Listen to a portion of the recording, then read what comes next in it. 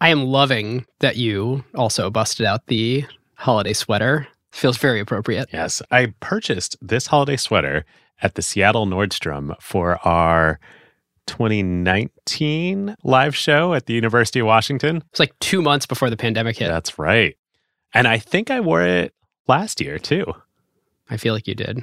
Yeah, we were right behind me. I wish we were doing it again this year, but seems prudent to not have a father of a toddler hop on an airplane and then sit in a confined space with me for 5 hours right now. A lot of germs in my life right now. Thank you for your precautions. Who got the truth? Is it you? Is it you? Is it you? Who got the truth now? Is it you? Is it you? Is it you? Sit me down, say it straight. Another story on the way. Who got the truth? Welcome to Season 13, Episode 5, the season finale and holiday special of Acquired, the podcast about great companies and the stories and playbooks behind them. I'm Ben Gilbert. I'm David Rosenthal. And we are your hosts. Do you see what I did there, David? I did. No technology. No technology. Yes, I motion to the whole board of directors here that we drop technology from our intro, since I crunched the numbers and 4 of the 14 episodes we did this year were technology companies. All right. Well, it's a good thing that there are no other board members of Acquired besides you and me, because I am in full agreement. Unanimous. And otherwise we would have had a deadlocked vote there, 1-1. That's true. And I don't think our charter really actually ever accounts for what to do in that circumstance. So yes, listeners, if you count Lockheed Martin, it's 5. If you count Visa, it's 6. But the minority of the episodes that we did in 2023 were tech companies, which is a very fascinating evolution to me based on where Acquired started analyzing technology acquisitions that actually went well. But of course, we will keep doing deep episodes on tech companies since we are nerds, and that's where we've spent, our whole careers so far. So if you liked the programming and assembly language on air from NVIDIA, or I guess assembly language pseudocode, or our Qualcomm episode where we tried to describe how the CDMA protocol works, we're still here for you. We're just going to do a lot of LVMH, NFL, Costco, Visa, Costco, Nike, and mixed in there. So what are we doing here today? Well, David and I are going to bring you good tidings, good cheer, hopefully, and keep you company. Yes. Happy holidays. Cheers. Cheers. I've got my cinnamon infused hot chocolate here. It's delicious. Ooh, you're feeling very festive. Yes, we are here to keep you company on your long drives or flights or workouts or house cleaning or whatever over the holidays. On our agenda today is a recap of Acquired this year, both the state of the franchise from the board of directors themselves. We will also be giving you some new tidbits on our favorite episodes behind each one of them, why we picked them, how they came to be, what listeners helped us select, that sort of thing. We're going to talk about how we see Acquired fitting into the broader media landscape, how our views about the show and the stuff that we cover have changed over time, what's in store for Acquired in 2024, new carve-outs, and answering listener questions from the Slack. And then at the end of the episode, we're going to share a little bit about David and my investing lives and how those will be changing in 2024, as David, you and I are going to get to do much more of our investing together. I know. It's going to come full circle. We started both at Madrona investing together, and we'll just have to talk about this later in the episode. We will. But first, listeners, I mentioned in one quick line on the Charlie interview, and have not said anything on any social media or anything like that since, but I am a parent. Woo! I'm joining David on the parenting journey with approximately a 1-month-old here at the Gilbert household. Ben, Jenny and I are so happy for you guys. Parenting, as you know now, is the most joyous, difficult, wonderful, biggest thing you will ever do in your life. And there is no way to understand or describe it until you become one. So welcome to the club. Thank you. I think that's right. I think any words that I would say about what it's been like so far are words that other people tried to use to describe it to me, and I found them largely meaningless. I mean, I could say the same things that everyone else always says. And there have been some amazing things written. I think I read the Paul Graham article on kids. I read the 4th trimester Wait But Why piece. I've read... You read the Michael Lewis book, right? The Michael Lewis book. Yeah, that was good. But I don't know, the words kind of bounce off you. You're like, well, why would that be fun? Why would that be rewarding? Why would waking up at 3 a.m. to change a diaper and soothe a, screaming? Like, why is that? But it's actually Morgan Housel put it to me in a really lovely way where he just said, what greater gift could you have than helping another human, another member in your family who's new to the world in their most intense time of need? And, that intense time of need comes a dozen or 24 times a day.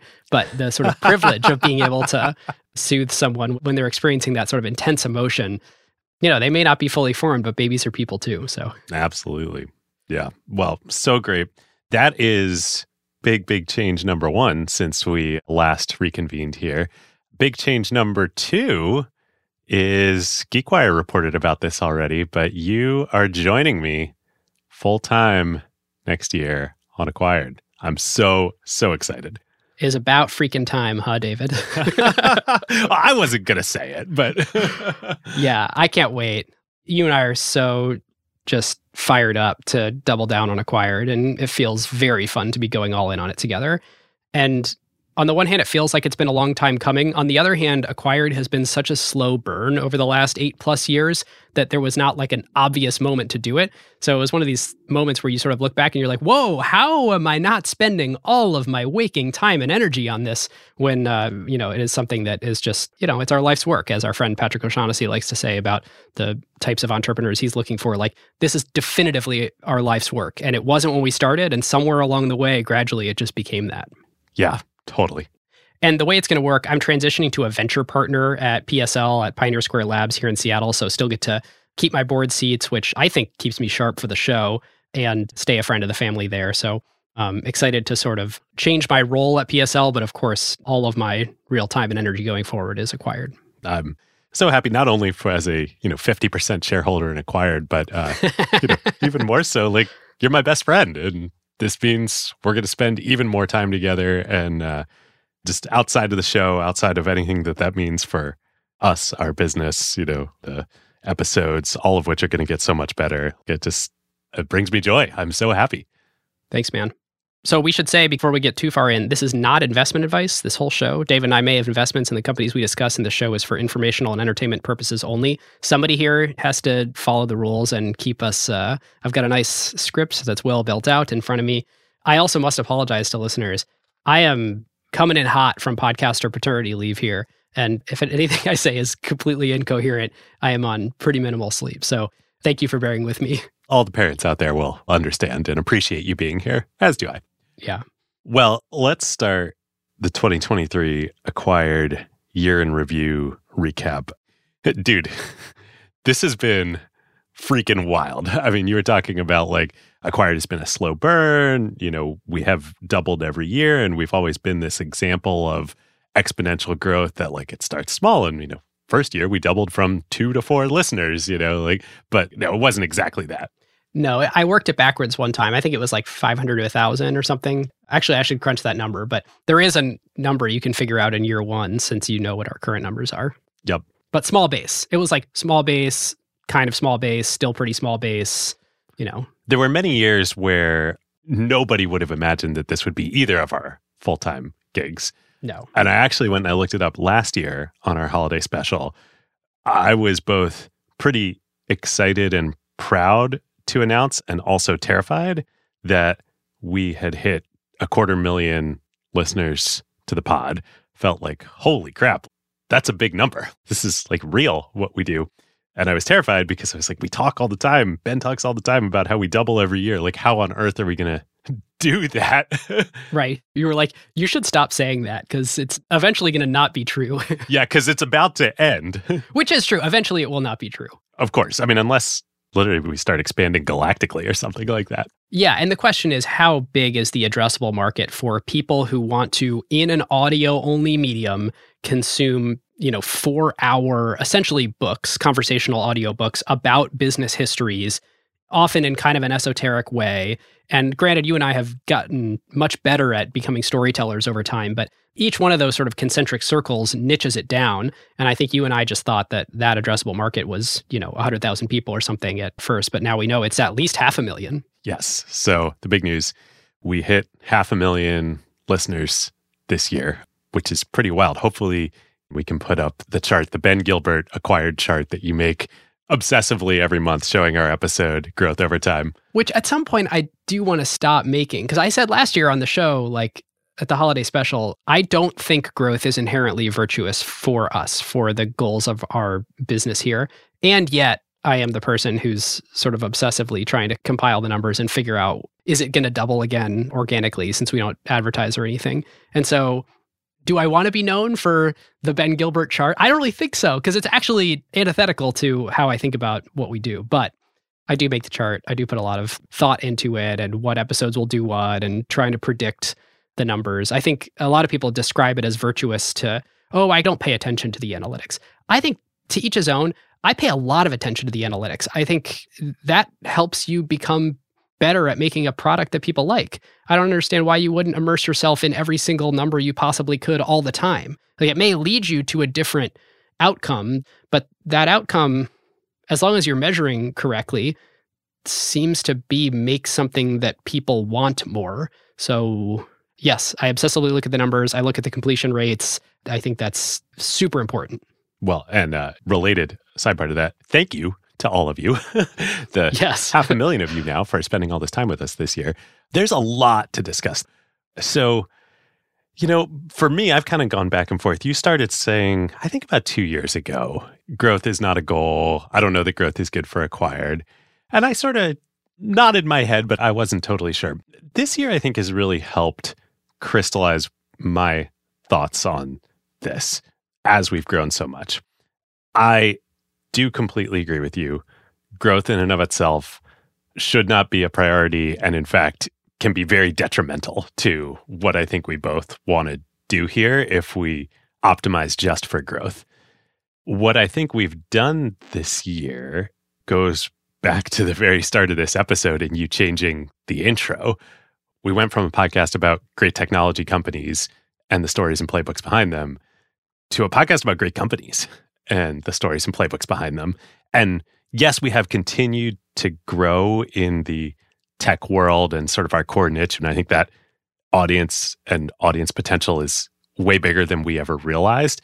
But we've also added everybody else in the world now who is interested in business and runs a brand and thinks about brand management, or runs a retailer, or runs a large hardware business like Home Depot or something like that, and also all around the world too. I mean, some of our biggest episodes this year were A, not American companies, B, even if they were American companies, they were truly global brands and global companies.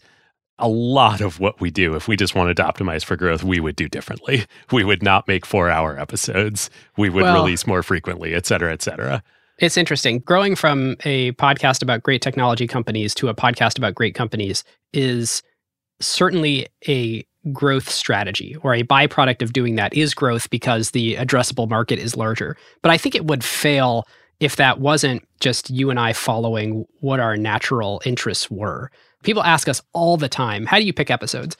And the answer is, you and I talk for hours a day. We wander around our house and our neighborhoods, putting on AirPods and calling each other and talking about, what's currently in our email inbox, what we're researching, what we need to do to ship an episode, prep for guests, that sort of thing. And one of the conversations that always is happening is, what are you interested in right now?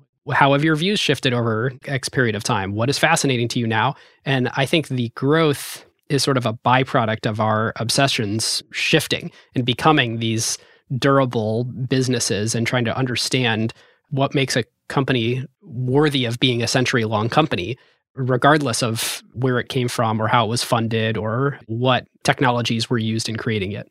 I think that's been what's so cool for me. And my big lessons and takeaways from everything we've done this year is that those stories and studying the LVMHs, the Costcos, the Nikes of the world, if anything, that's like even more important than studying the great technology companies for building a great technology company.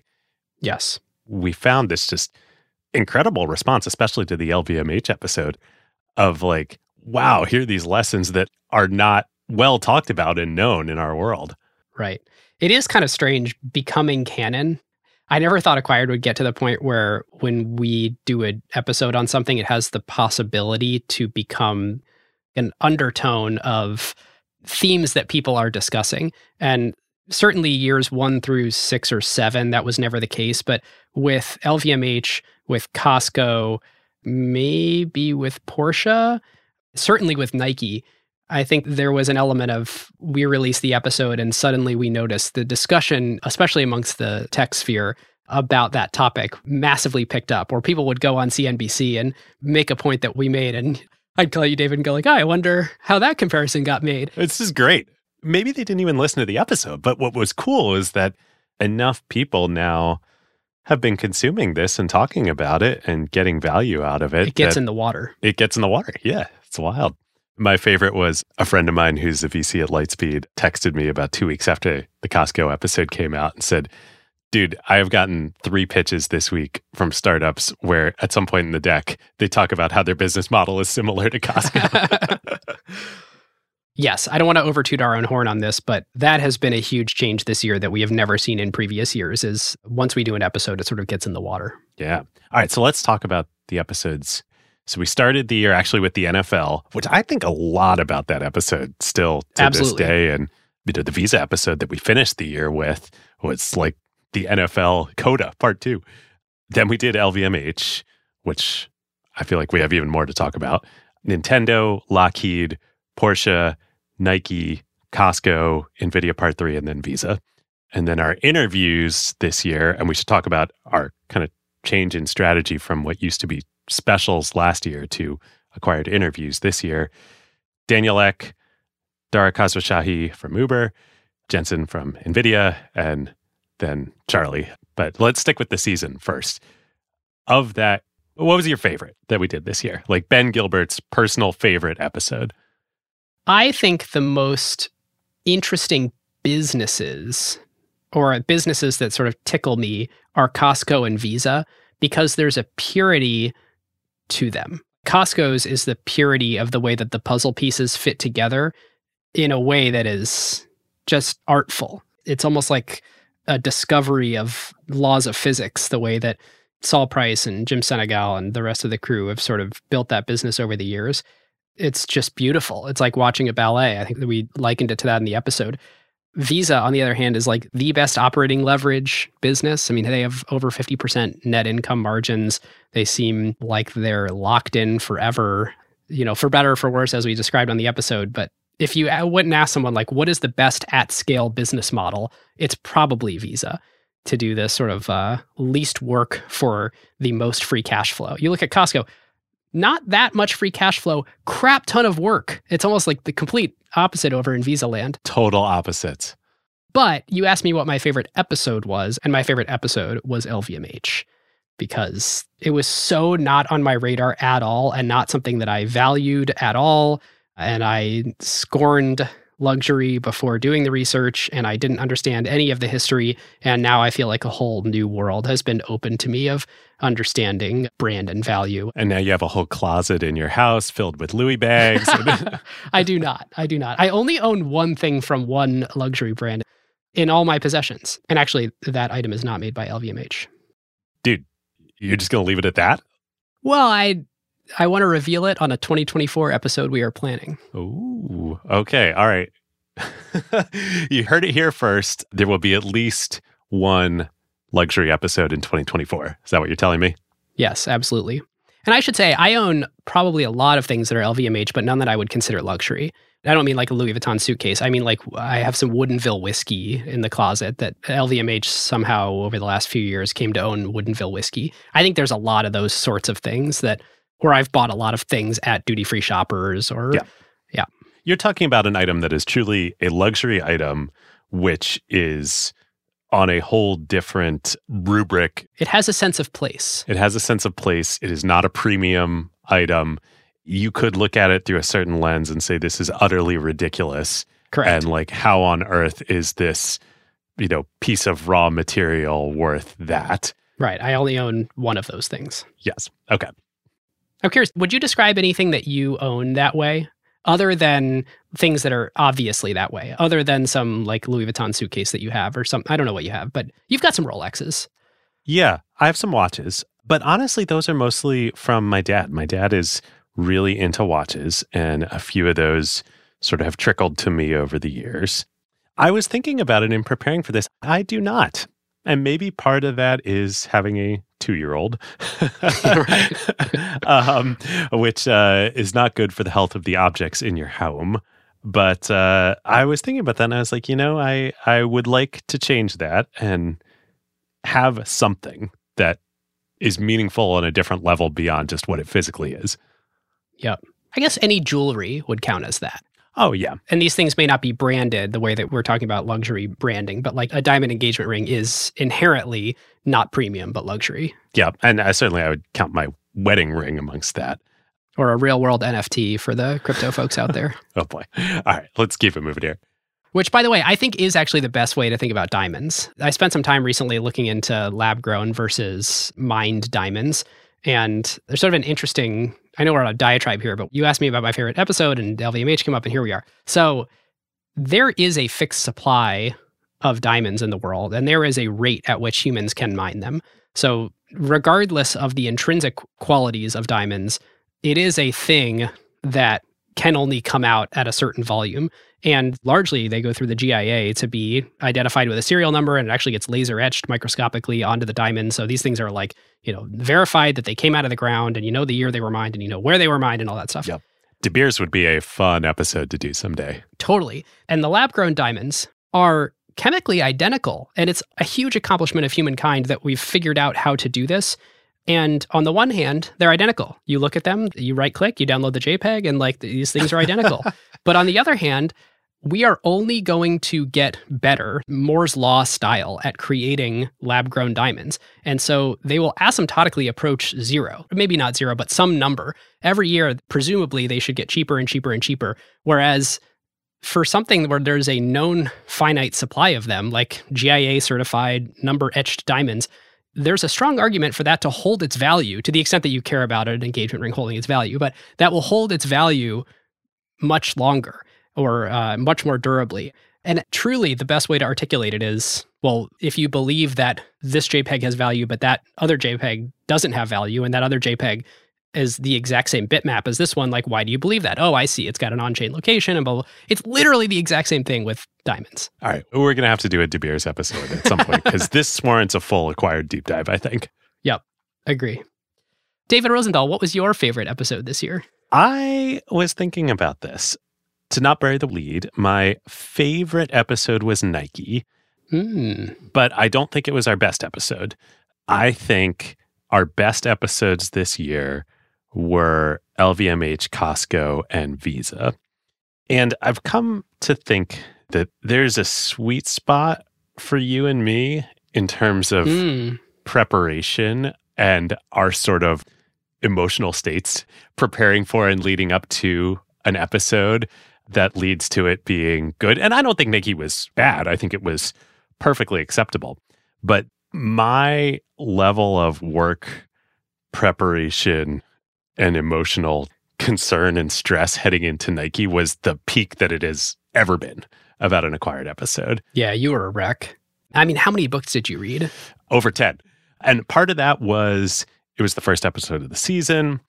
Part of that was I went to Stanford Business School, which is the Knight Management Center. And this is Phil Knight. And, I've never met Phil Knight, but I felt an extra debt of gratitude to him and obligation to do it right. And then part of it too was our friend David Litsky at Fast Company was trailing us, following along with us as we were making it, which was super cool. The article that he wrote was wonderful and very complimentary. Yeah, he's a talented writer. But all of that stew, I felt like, okay, I really got to bring it on this one. And what was interesting, that's why it was my favorite. I'm proud of all the work that I and we did for it. But I think I finally went too far. If you look at that episode, I was trying too hard. Which may not come out in the final edit. I got to be honest. If you go back and look, listeners, you may not hear it. I could hear it in the first edit. And certainly while we're recording here live, I mean, the number of things that we end up cutting is massive. But David, I completely agree with you. Until this year, I don't think I would have agreed with the statement that the quality of our episodes is governed just as much by our headspace the day of recording as it is by the quality of the research that we did. And now I believe that that is immensely the case. The flow of the episode, the excitement about the topic, the clarity of the points that we're trying to make, it's about treating it like Sunday if you're an NFL player and having a game day routine in the way that teaches you how to perform at your highest. This is going to sound incredibly self-aggrandizing here, but this is how I've come to think about it. Like NFL Sunday when we're going out there. Yeah. I go back to our NFL episode at the beginning of the year. It takes me right back to playing football in high school. The games that I prepared the hardest for felt like I really put the effort in. Those were not the ones where I played the best. The ones where I played the best are when you play loose. You know, you go out there and you have fun and you enjoy yourself and you let it flow. And like it is the exact same with acquired episodes. All right. I wasn't going to share this, but now that we're on the topic. So at the top of my show notes document for every episode, there's two things written. One is, what should the listener take away from this? And I have some bullet points of make sure you nail these points and are clear about these things. And the other one is a one-liner that I have written that says, have fun, laugh, you're good at this. Mantras are powerful. And those things are so important, I think. You know, just again, for folks who are listening who are or who have been athletes, I suspect this will resonate. That's the past part of my life that it resonates with. All of those are important. Have fun. You're going to play your best when you're having fun. You know, laugh related to that. But also it kind of, you know, to me, makes me think about your team, your teammates. You know, you and I, we're a team. And then the last piece, maybe it's the most important, the you're good at this. The sports psychology element, the self-confidence element is huge. Yep. I mean, who are we to think that we can go make these ridiculous episodes? Well, that's exactly the headspace that I get into that causes episodes to be bad. When we restart an episode, and listeners, we restarted this episode. We got 15 minutes in and we were like, it feels forced. And we restarted it. I can guarantee you that the quality of this episode's already better. But yeah, that's the sort of negative self-talk that I start getting into. Who are you to, what are your credentials? What qualification? Are you sure you looked under every rock? Those are the things that start ripping me apart if I start thinking them moments before recording. So that's why Nike is my favorite episode, because I feel like this way of thinking about what we do finally clicked for me. It's like you got to like take yourself past the breaking point before you realize I might need to think about this differently. It is funny how doing the episodes and studying these people and these businesses teaches us things that we internalize in our own business. I would not have been able to describe Acquired as a luxury brand or a luxury product prior to LVMH. And luxury is probably still not right. It's probably, I don't know if it's ultra premium or if it's just like a prestige brand. I want to talk about this later in the episode, but my quick take is we are not a luxury product, but we share a lot of traits. Yeah. Scarcity is kind of the biggest one. And that's a thing where I was unable to understand what to do with our scarcity before studying LVMH. But then afterwards, I sort of came to the realization of, we should embrace the fact that we only have the throughput to be able to do one episode a month. And rather than trying to figure out how to scale that, there is a very fair path to owning it and staying a boutique little shop that's you and I and Steven, our wonderful editor who works with us on a contract basis. And this is the team. This is what we do, and we can only make so much. And if we make more, the quality drops, or we have to scale in some way that feels unnatural to us. And that's okay. Rather than every other person in the podcast ecosystem that we had spoken with up until that point was, well, you have to figure out how do you layer that second show, or how do you introduce more hosts, or how do you get research assistants so you don't have to do that. And the boutiquiness is one of our greatest strengths, and it was something I think I was trying to run away from for a while. And now people ask what's going to be different for Acquired when you go full-time. You're doing way more episodes. No, absolutely not. We're going to make the same number or fewer of even better episodes. We got to be careful or we're going to turn into Dan Carlin here and do one episode a year. Hardcore history. Yeah, I know. So the luxury strategy, which was part of our preparation for LVMH, was reading this incredible book, The Luxury Strategy, which contains the 24 anti-laws of marketing. And I just want to call out anti-law of marketing number 18. You just have this on your desk? Well, I put it on my desk ahead of recording this episode, but actually I've had it on my desk for large portions of this year. Anti-law of marketing number 18. Do not relocate your factories. Yeah. This is our version of that. Right. We're never going to relocate our factories. And we happen to be in a particular business that scales extremely elegantly with a word of mouth go to market and a product that is infinitely replicatable and a revenue stream that scales nearly in lockstep with the size of the distribution. And I say nearly is important. We should talk about nearly later.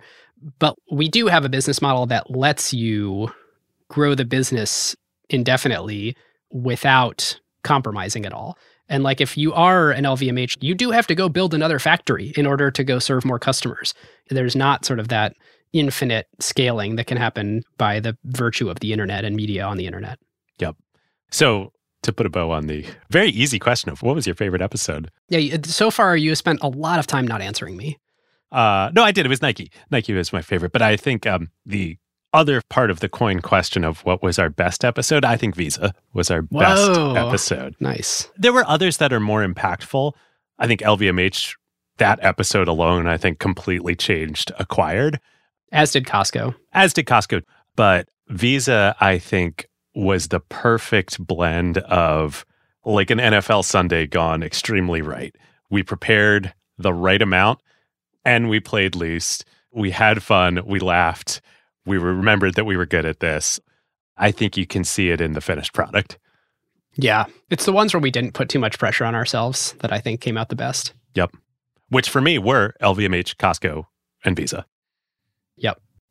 All right. Well, David, before we move out of talking about our season episodes this year to the interviews that we did, this is the perfect time to talk about one of our favorite companies, Statsig. Yes. And man, it has been a big year for Statsig too. When we had VJ on ACQ2 earlier this year, they were already a pretty impressive kind of Series B stage startup with a killer team and early product market fit and all that. But what's happened since and the scale that they're operating at now is pretty wild. This is where we get lucky in being very choosy with our sponsors. Sometimes these things happen to them while we're mid-flight. Yes. So I asked them for some fun stats that we can share publicly with everyone to kind of give folks a sense of scale of what happened in 2023 for Statsig. So the first one, in the past month, Statsig shipped actual live product experiments to over 1.2 billion end users around the world. Now, that stat is not deduplicated across apps, so there's some overlap in terms of actual people. But I mean, even if you cut that in half to approximate actual flesh and blood human people out there, that's almost 10% of the world's population. Crazy. Okay, so that's one. Two, Statsig now processes about 130 billion, that's with a B, events per day from its customers. That is 1.7 million events every second. So the infrastructure that Statsig now has to support these data volumes is pretty wild, especially since the company was founded less than 3 years ago. And it's not like they just execute these events. They then take all the data from them, run huge statistical jobs across the whole corpus to compute the experiment results that their customers are running for all these, 1 billion plus end users. It is just wild. At this rate, they're going to need to call up Andy Jassy and talk about some of those AWS bills. Yes, and it's funny, I hadn't thought to make this comparison until right now. So you said 1.7 million events a second. If you look at the Visa numbers, I just pulled up my Visa notes. Visa does 8,600 transactions per second. So that's what, 200 times as much throughput at Statsig than at Visa? So that's on the metrics side that they can share publicly. On the customer side, Statsig added arguably almost all of the most important AI companies in the world this year, including Microsoft, Atlassian, Anthropic, many, many others, along, of course, with regular old companies like Notion and UiPath and Lattice and Brex and friends of the show Rec Room, many, many others. The team also kept shipping super fast. At the start of the year, they had just one core product, which was hosted product experimentations. Today, they're a full-fledged product understanding platform. They have dedicated feature flagging, warehouse native experimentation, and product analytics. Yep. We can't wait to see where they're going in 2024. So if your team wants the best platform in the world for making data-driven product decisions, you should reach out. Statsig.com/acquired. And as always, there is special white glove onboarding for all Acquired listeners. Our huge thanks to Statsig. So in January, David and I looked at each other and we said, we should stop doing specials. Specials is what we called the non-season episodes that we did on the feed until this year. And they were almost all interviews in practice, but anything that wasn't a canonical season episode. Yep. And the reasons that we decided we wanted to discontinue them were, as David, you said, they're almost always an interview. And what is an interview? An interview is an episode where you have a person who is not a part of your enterprise, something you control, come on the show and say something that they very likely are going to say somewhere else too. So by their very inherent value of it, it is not an N of one product. Whereas when we make a Costco episode, that's an N of one product. And so no matter how good you do the interview, you are starting on your back foot in terms of, can you create this diamond, this unique thing in the world, the way that we can on a season episode. And also, there are other people and other podcasters out there who are world-class interviewers. Yep. And they are incredible masters of their craft. And we were kind of looking at what we were doing and be like, why are we doing this too? Yep. And you can see it in the numbers. Every time we would do one, even with the biggest names, you know, these people where you're like, I imagine that really moved the needle for you. No, it didn't. Every single time we did a special, it had less downloads than the most recent season episode we did, which is crazy. Never once was a special our biggest episode ever. To your point about analytics, that was telling us something, and that was screaming at us in the face for years. Which is, when you make a unique product, that is the thing that people are here for. You have a format and a product that people want, so make that. Don't go do something that's one click over in the commodity spectrum. And we tried all sorts of things. We tried to do the ACQ sessions where we really tried to make it feel more casual, and we'd pour wine. And I think all the different specials we did and sessions we did and collabs we did, there's something to be learned from to bring into mainstream Acquired. And what interviews now are. Yes. So here's where the lesson we learned around don't clutch your pearls too tightly. We swore them off. We said, you know what? We're done. Yeah. We had made the decision that there was never going to be another interview on Acquired. This is going to be a great year going forward, where once a month we have this very pure thing that we do that's, release a LVMH style episode. And then we have the opportunity to fly to Stockholm and interview Daniel Ek about Spotify. And then we get the opportunity to interview the CEO of the then $80 billion market cap Uber. And we would call each other and say, we said we weren't going to do this, so what do we do? Well, what we had decided, we have ACQ2, and we started calling that the Acquired Interview Show. Yeah, briefly, for like 2 weeks. Legitimately, this is where the rubber hit the road. We were going to put Daniel and Dara on ACQ2. And that was the decision, and we were ready to do it. Then we just kind of looked at each other and we're like, what are we doing here? Right. We are getting far too precious. And I think our preciousness has made Acquired what it is. I believe that. But you can get too precious. ACQ2 is awesome, but it has 1/10 the distribution of Acquired. And that's great because it lets us play around with stuff, and it lets us do follow-ups to episodes where we don't feel like every single person that listened to this big episode would want to listen to the follow-up, and we get to talk about up-and-coming companies. It's a lower stakes thing for us to do an ACQ2 episode, which is great to have as a part of our ecosystem. But it was really dumb, and I'm really glad we didn't go through with it, to put the CEOs of Spotify and Uber there. And so the year went on. We had the opportunity to then interview Jensen as he's becoming the most highlighted CEO of one of the top 5 most important companies in the entire world. And then, of course, we got to spend time with Charlie Munger, a month and a half before he passed away, which is, I feel so unbelievably lucky. Yeah. Well, we'll come back to Charlie. But it turns out with interviews, the answer is we still don't do interviews. We don't do specials. Acquired is what it is, except for, Charlie and Jensen. Well, I think there's a couple themes here too. It all kind of stumbled into real time with Daniel and Dara. Those interviews actually happened on the calendar pretty close to one another. And then I think we kind of crystallized this by the time Jensen and Charlie happened, we still can do something unique and special. And in most cases, I don't want to say this will be every case going forward, but if you look at those 4 interviews that we did this year, they were all the CEOs or, sort of protagonists in Charlie's case of companies that we had covered extensively on Acquired. And I think that, to me, is at least one example, there may be more, of how we can do something unique and special. And that's not to take away from all the other many masters of their craft out there, like Patrick O'Shaughnessy and many others that are world-class interviewers, of which I don't think we are in a vacuum. But in cases where we've done 100 hours of work, or in NVIDIA's case, in Berkshire's case, many hundreds of hours of work on these companies, I think we then can do something special with the protagonist that other people can't do. Right. This is something that my dad would always say to me when I was younger. He's like, I legitimately don't think I'm the smartest person, but I do think I'm the hardest working. And whether it was in school or whether in his career, the answer was grind for more hours and become the most knowledgeable to make the most informed decisions. And I kind of feel that way as an interviewer. I'm not Andrew Ross Sorkin, plain vanilla walking into a pretty new subject. He's going to be just a lights out interviewer. But the place where I can be one of the best in the world is if I have done hundreds and hundreds and hundreds of hours of research on a topic. We can start with Jensen on the Riva 128.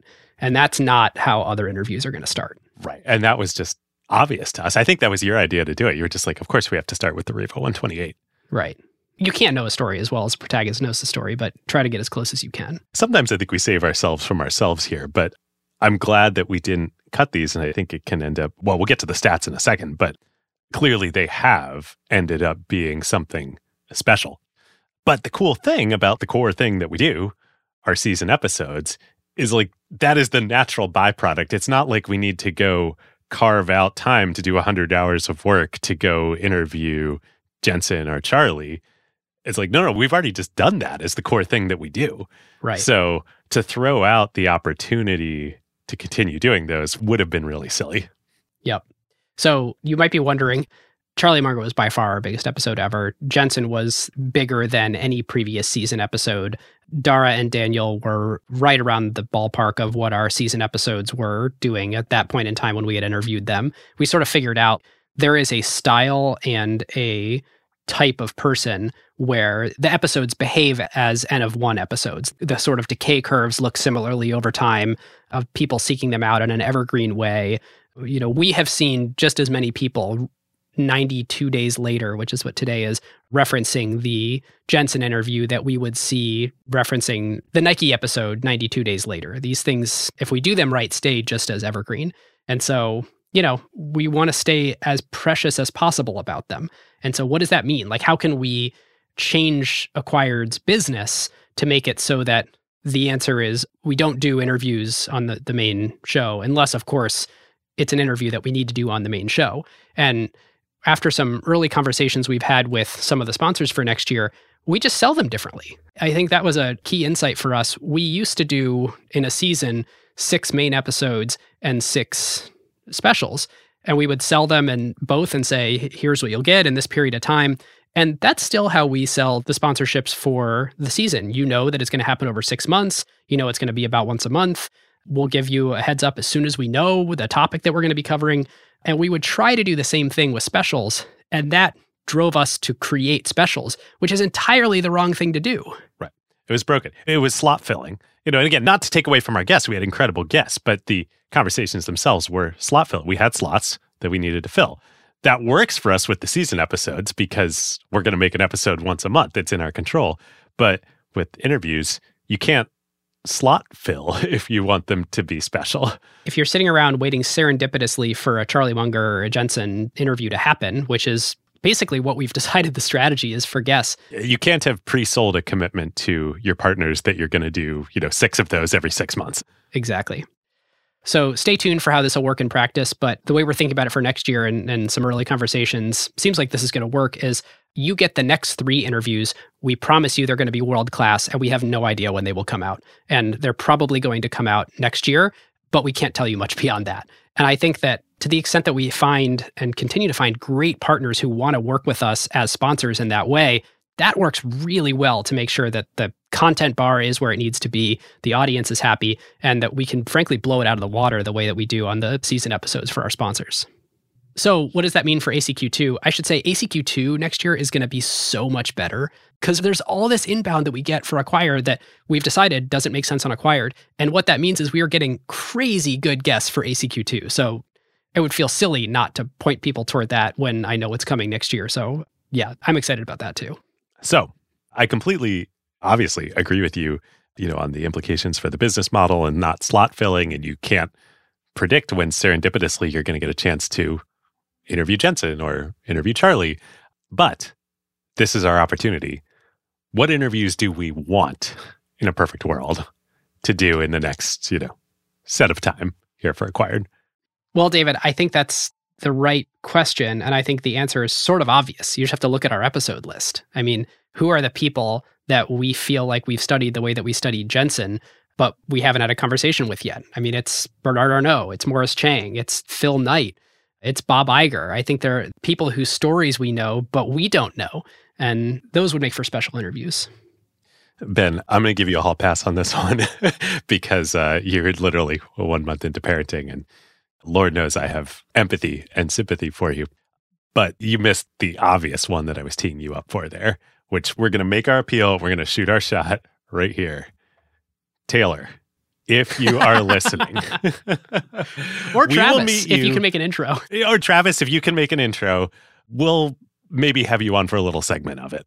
We'll go to the Long Pond Studios. We can meet you, anywhere at a posh restaurant around New York City. You're on the South American leg of the tour. We'll fly down there literally anywhere, anytime. Yep, absolutely. All right, let's talk about Charlie. Let's talk about Charlie. First, we just have to, we said in the episode, but again, say a huge thank you to Andrew Marks, who's become such a good friend of the show. I feel like Andrew sends us more research material than, Andrew is like a source for every episode.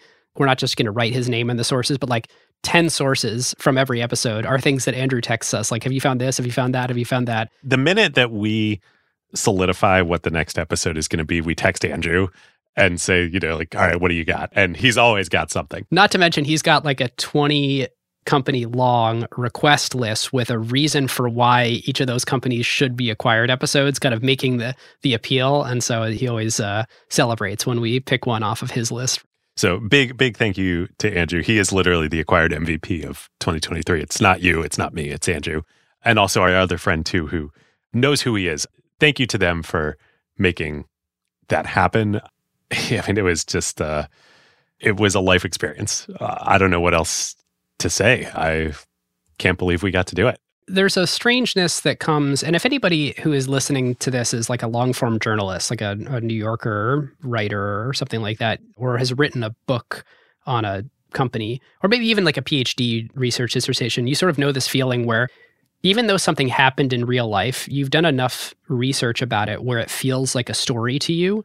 And yes, at some point you meet the protagonist and you're like, oh, right, you're like a person in addition to being the main character of a story that I know very well. And that in Berkshire's case, there's a cult following of millions and millions of people who all know the story, who can all cite passages from, scripture. It's like a religion. Charlie is a person, a wonderful person, in addition to being this character. And I think... a figure, yeah. Yeah. The surreality of the moment, I think, hit me the most when there was a question we asked Charlie and he responded, I'm not interested in being any more of a guru than I already am. Yes. And you could sort of see that even though it's worked so well for him to get so much of his wisdom to the masses, and he and Warren both have been these incredible teachers their whole, last 50 plus years, in addition to their main job of being great investors, capital allocators, operators, they're sort of these educators on the side.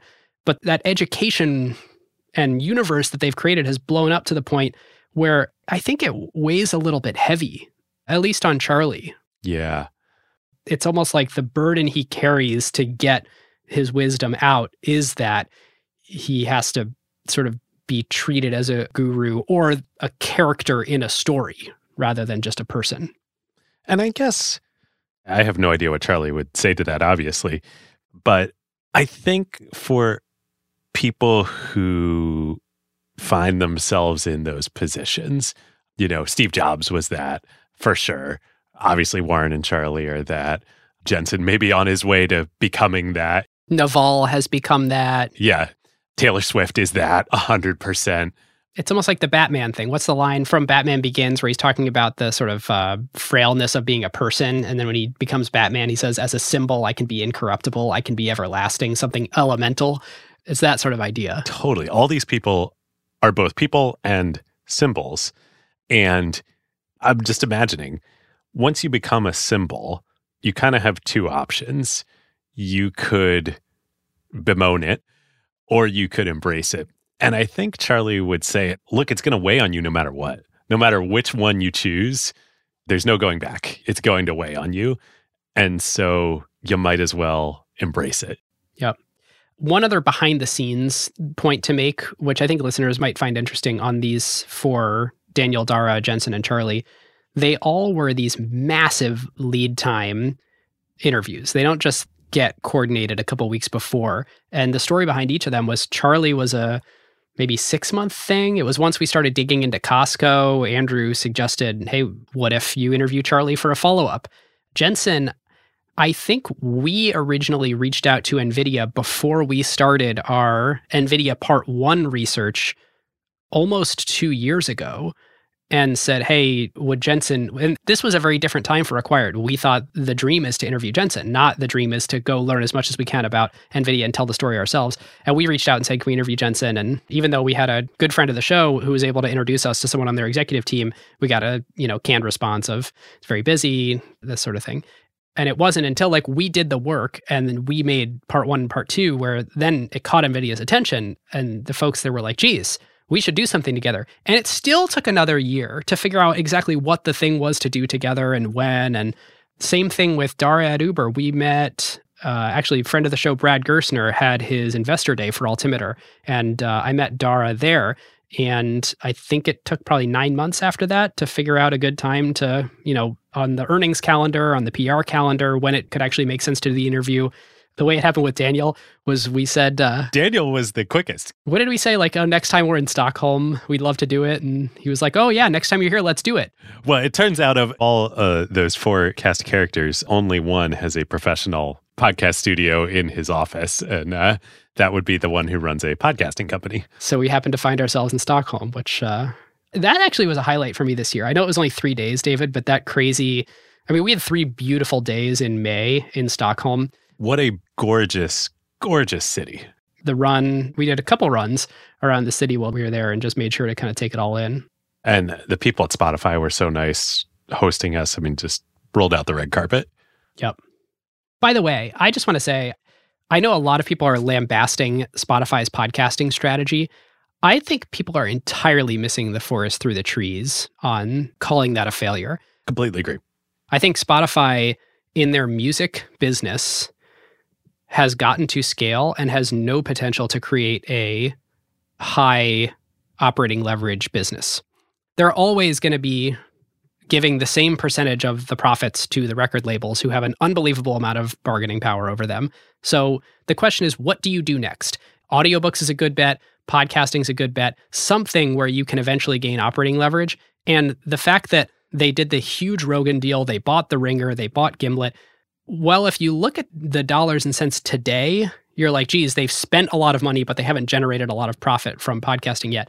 They totally bootstrapped their way to become the scale player in podcasting. So to the extent that there's a big pile of money waiting to be the scale player in podcasting, they're well positioned to make it, given the $500 million or $750 million that they spent on content. They now have bootstrapped to scale. Yeah. That was the price of entry. And we see it in our analytics. Spotify is the majority of consumption of Acquired out there. No, it is our largest single player, but I don't think it's over 50% yet. But one stat that's interesting is from Spotify Wrapped for podcasters. They make a Wrapped to give to you in addition to the ones to distribute to your audience, is that 76% of the people who listen to Spotify, Acquired on Spotify, found us this year. That is crazy on platform growth. And I think the corresponding stat is we grew something like 176% on Spotify or something like that, often already decently sized base. Yeah. So, I mean, in many ways, I'm predisposed to think podcasting is more interesting and important in the world than it is. But if you sort of write off the idea that Spotify will ever make decent margins in music, they needed to make another bet. This feels like a pretty good bet, this and audiobooks. Yep. I think the other side that we see of it is this will lead into some of our, discussion of Acquired, the franchise in 2024. Podcasting is a great business. I do not doubt that it is a very valuable, very large market for them to be in. Yep. If you can figure out how to make being the scale player translate into lots of profits, which no one has done yet. Well, no one has done yet. And the previous scale player, almost like a did not start, didn't even run the race. Apple, yeah. Which, as we've talked about before, we are immensely grateful for because it enabled this open, free podcasting medium that we have today, which is to our advantage. Yes. All right, so David, that was the content this year. And before we shift over to the state of the franchise here at Acquired, we want to tell you listeners about our friends at Crusoe. Yes. Crusoe, as you know by now, is a cloud infrastructure provider specifically built for AI workloads and powered by clean energy. So NVIDIA is one of their major partners, and Crusoe's data centers are filled with all the latest Hopper GPUs linked up with InfiniBand and optimized for the best possible performance for all of your workloads. Yep, Crusoe's strategy is super straightforward. Make the best AI cloud solution for customers using the best available GPU hardware on the market and invest heavily in an optimized cloud software stack. Yep, and do it all using stranded energy that otherwise would cause environmental harm, and instead use that energy to lower the cost of running your AI workloads. Yep.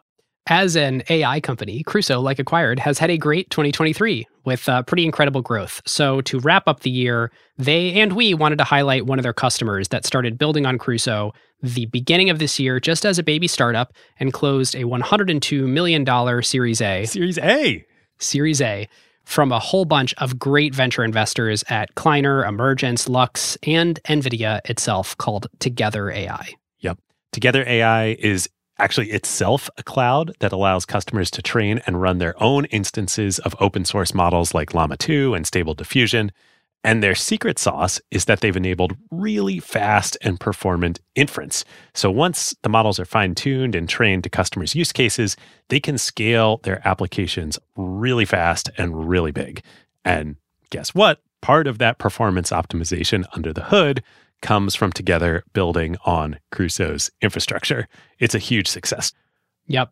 There are a bunch more stories like this coming, so if you, your company, or your portfolio companies could use lower cost and more performant infrastructure for your AI workloads, check out crusoecloud.com/acquired. That's CRUSOE cloud.com/acquired, or click the link in the show notes. Okay, David, let's talk about Acquired, the franchise. Yeah, well, to kick things off on that front, I feel like you had a little more to say on our discussion earlier about is growth good? I mean, certainly this is relevant. Yeah. So my thinking on this has gotten simpler, which is basically I am extremely open to fully saturating the niche of smart people who care about what makes businesses work and great technologies successful and durable in the world. And I think last year, again, I was being too precious about I don't think it's good for our lives if we become too famous. I mean, a byproduct of podcasting is you're not on video that often. So you actually do get to stay less famous than YouTubers or less visually recognizable, which is good.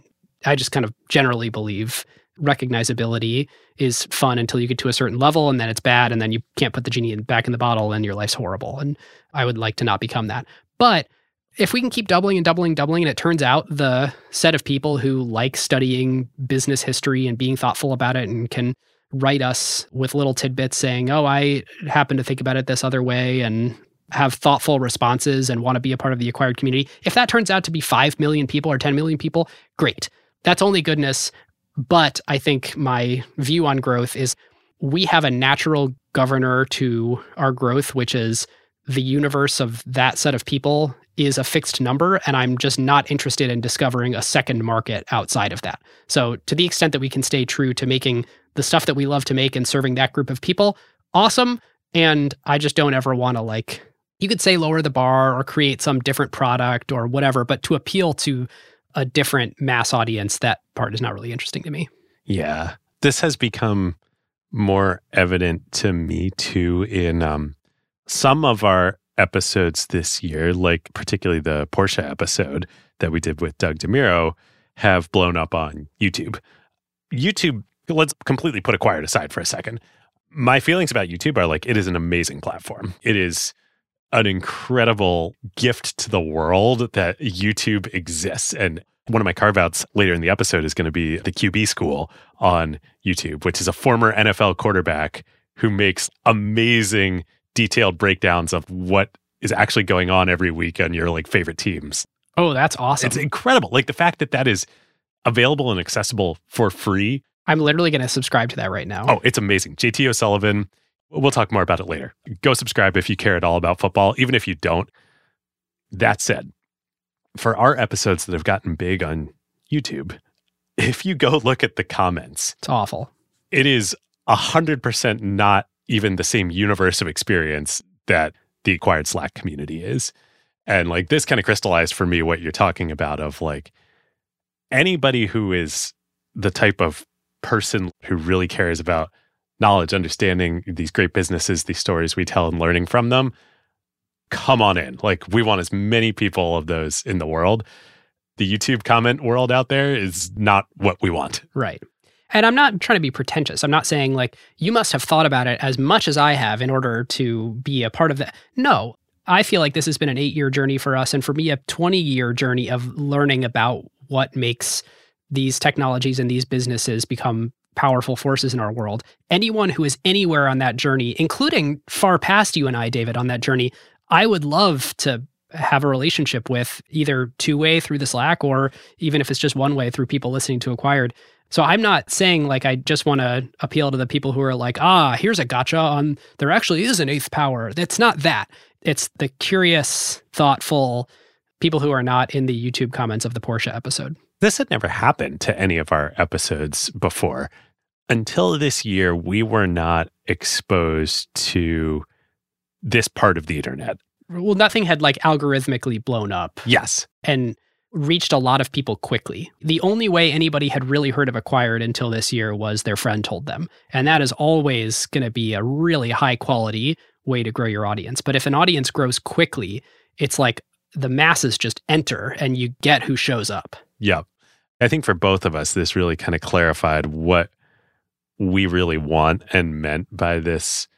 We're a little wary about growth. Like, it's not that we're wary about growth. It's that we want to keep this, place that's about knowledge. Yeah. Well, and last year, I think we were getting a little bit shaky about the impact on our business from growing the show, because getting larger wasn't equating to growing the size of our revenue. And it also was creating problems for the classic sort of startup and growth stage companies that had been our longtime sponsors, where we were going to them and saying, okay, the audience is 4 times bigger than when we worked with you 2 years ago. Let's have a conversation about what it should cost to sponsor the show. It was just like an immovable object meeting an unstoppable force. There just wasn't anything to be done. And so we've had to get creative in figuring out, what do we do to continue to grow the business? Well, it doesn't have to be commensurate with the audience, but the audience growing should make Acquired a more viable platform for larger sponsors, deeper partnerships, ways that we can sort of increase both the size of our business, but also like the durability and importance in the world of our business. Yep. So as we've started experiencing some of the growth that we talked about, we realized that we'd kind of hit a scale now where Acquired is a viable platform and partner to new sponsors that we can work with. And just to talk about what those are, for season 14, starting in January, 2 of our 3 sponsors are going to be JP Morgan, specifically JP Morgan's payments division, and ServiceNow, both of which are incredible companies. We are super excited to work with them. But in both of those cases, we knew those companies and knew those people there for several years now. Right. We should say the teams that have decided to partner with us from each of those companies have been longtime Acquired fans, and we've gotten to know over the course of years and years and years. And the answer has sort of always been, hey, we should do something together. And then like we talk about it for a while, and then the answer is always kind of like, okay, you're sort of this like little niche, maybe there's something to do. And now the conversation is very much like, oh, wow, you show up in the world in a big way with an important set of people, and you're now in this category that we can totally work with you as a durable partner that we want to like build this deeper relationship with. And especially now that we're in our 8th year, it's a very different thing to be partnering with Acquired than it was when we were in our 3rd year. It's not like a scrappy startup thing. It's a trusted entity in the world. Yep. It would have been odd for Fortune 500s to work with us before recently. And now starting to work with their teams, how a JP Morgan thinks about their brand and their positioning and their kind of whole set of marketing activities is a completely different animal than how startups and, earlier stage tech companies do. Yep. And it's an intensely coordinated effort with a calendar that is already full by the time you're finishing 2023. 2024 is largely known. There's a whole set of events. There's a set of campaigns that are going to happen at different times. And these things are adaptable. But my gosh, the level of foresight and planning that we've gotten to work with from those teams has just been like a whole different animal than what we're used to. And we love the nimbleness of small companies, and that enables us to do special things together. And sort of our fun task for next year, which I'm excited to unveil some of the stuff we're doing, will be to bring that custom thing that we're able to do with these small companies and create native content for the medium and do other collaborations with them as a company. For example, the way that we invest in our sponsors or the way that we speak at their conferences and things like that, to bring that to like large Fortune 500 enterprises. And that's such an amazing dance. Like the way that these marketing organizations are able to figure out, okay, can we talk about this partner of ours? And in what way can we talk about it? And how much leeway can we give Ben and David to natively work in an Acquired theme from 6 episodes ago and trust them that in this episode, it's going to come across right on air? It takes a very special marketing department to be able to behave the way that the Vantas and the Modern Treasuries and the Vouches of the world do, while stewarding a 20, 30, 100-year brand. And a few other things we've got up our sleeve. I think the goal is to be able to continue to work with these sort of recent product market fit, Series B-ish companies that we've always worked with. So between the back catalog, between interviews, we will figure out ways that we can still work with those companies. Because frankly, those are the types of companies that David and I love using for Acquired. I mean, we're customers of Vouch and we use Modern Treasury. We like playing with it. We like following the founders on their journeys. We like having the founders on ACQ too, so we can kind of learn about how they're building their companies. We also like getting the exposure to be able to invest. So it's awesome to be able to build these really tight relationships with those companies, especially when they're founded. Like I just keep going back to Dimitri and his co-founders coming up to us at our very first live show after they had come out of YC and telling us about this tiny little Modern Treasury at the time. And you just look at the behemoth amount of money that they move now. There are dozens of companies in the Acquired ecosystem that we have relationships with that we want to be able to continue to be a partner to and just figure out the right way to structure that. Yep. And just as importantly, dozens, if not more than dozens, that are going to be coming up over the next set of years. Yeah, David, what you're getting to here is now that we're both full-time on Acquired, we finally have the opportunity to do our investing together and then do it in a way that's uniquely Acquired and that is sort of native to Acquired. And so there's no big announcement or anything, but that's the thing to share with the Acquired community is I've been writing these little angel checks into probably 10-ish of our sponsors at this point and ACQ2 guests and companies we've gotten to know. And we're finally going to be able to kind of do that at scale and do it together in a way that we're not spending a lot of our time hearing early stage pitches or anything like that.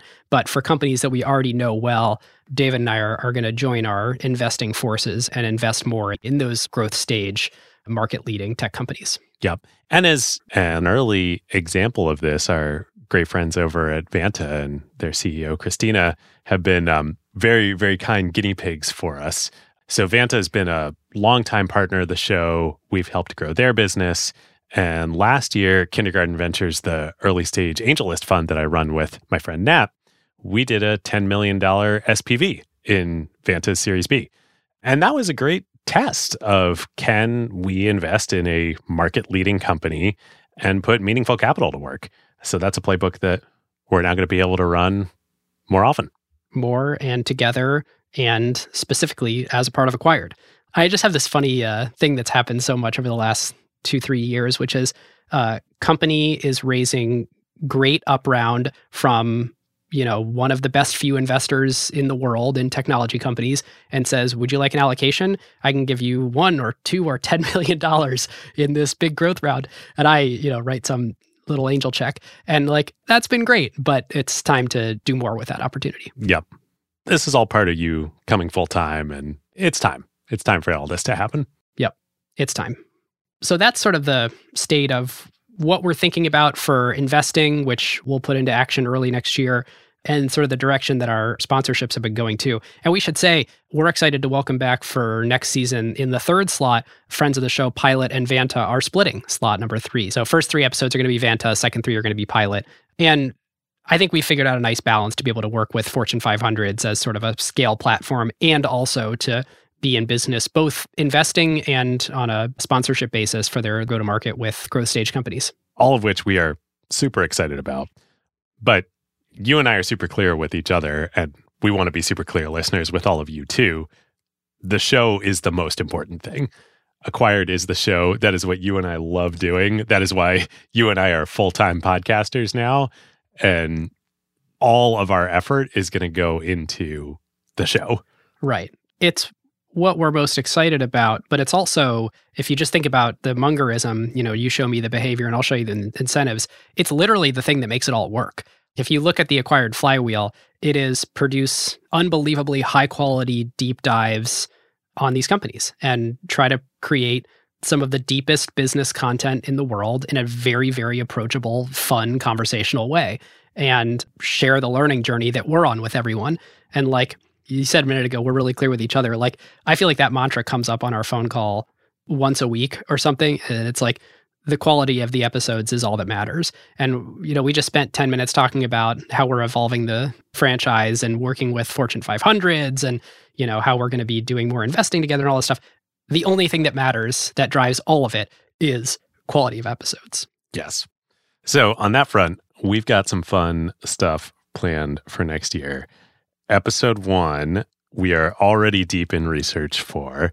We're not going to give it away what it is, but it is a new category for Acquired, which is... I don't think we've ever touched it in all 280 episodes or whatever.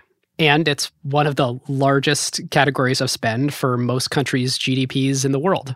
Yeah, I think got to be probably every country's GDP in the world. Depending on their level of dysfunction, yeah. Yeah, good point. Anyway, we're already deep in the research. The story itself, industry aside, financials aside, market cap aside, this is a century-long, incredible story too. So I'm really, really pumped. It turns out there's a lot of them out there. We often get the question, are you afraid you're going to run out of episodes to do? No. Everywhere we look, there's some new fascinating multi-generation business that you'd never expect could have thrived through all these times that they have, and have 5 unique, amazing vignettes to tell through their whole history to today. As long as we want to keep doing this, there will be fuel to keep doing it. This year, it was brands and luxury and retailers. It'll be, this other thing, hopefully next year. But we look around the corner and there's a whole new category of companies to cover. Yep. So we're pumped for that.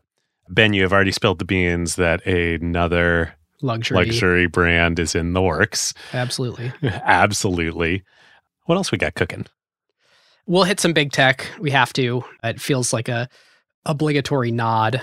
We'll hit something in the sort of entertainment, gaming, streaming world.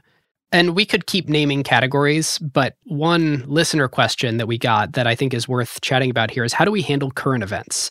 Because there are lots of episodes that would be very appealing to do. For example, the dozens of requests we got 2 weeks ago or 3 weeks ago for OpenAI after the boardroom drama. We very much have moved away from current events. And I think that is in part because of what we talked about earlier, that we want to create N of one content.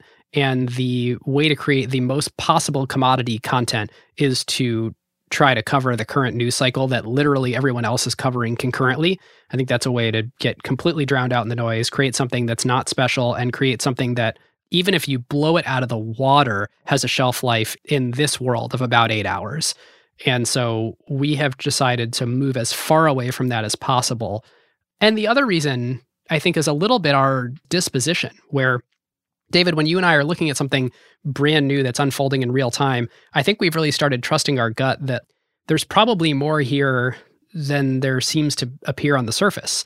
And years ago, I don't think we felt that. I think we thought Uber's going public, cover Uber. Even 3 years ago, Airbnb is going public, cover Airbnb. And, there was an acquired way to do it where most of the episode could actually focus on, the last 10 years, and only a little bit at the end was focused on the last few months. But the more current an event is, the less evergreen value that it will have, and the more likely it is that you could really blow it. Like, I feel super self-conscious that we interviewed Sam Bankman-Fried, and we're not investigative journalists. We weren't going to spend the time to try to unfold and dig up, hey, is this all legit? It's like Sequoia had just invested a huge amount of money. Everyone and all the possible signals had validated this person and this company. It was seemingly enormously free cash flow positive. And yet, we regret doing it. We totally regret doing it. And we're going to try our best not to set ourselves up to do something like that again in the future. So the question becomes, what should you do? And what we are structurally well set up to do is these huge retrospectives where the story is written and the story is known, and it's about really synthesizing it and applying it to today's world, where there is just no way that we are ever going to do the sort of investigative journalism and, frankly, investment diligence, often with private information, that you need to do to get a real-time story right. It is structurally impossible for us, so swear it off. I think that's the answer. I would even go so far as to say, something that I've taken from, especially the last couple of years of Acquired, is the story is always deeper than you think. And so let's even say we were set up to do investigative journalism and deep diligence that we would then share with the public on a company. In real time. In real time, I still think it's impossible to get it right. I mean, look at the best VCs out there. They are, at least on the diligence and investing side of the equation, making these calls in real time. And the very best of them only get it right, 20% of the time at most, 30% of the time. I don't think it is possible to do. I mean, now, fraud is different. Yes. I'm not talking about fraud. I'm just talking about getting the story right. Like the story of Uber that we did on, IPO day, back when we did that episode. That was not the full story of Uber. Yeah.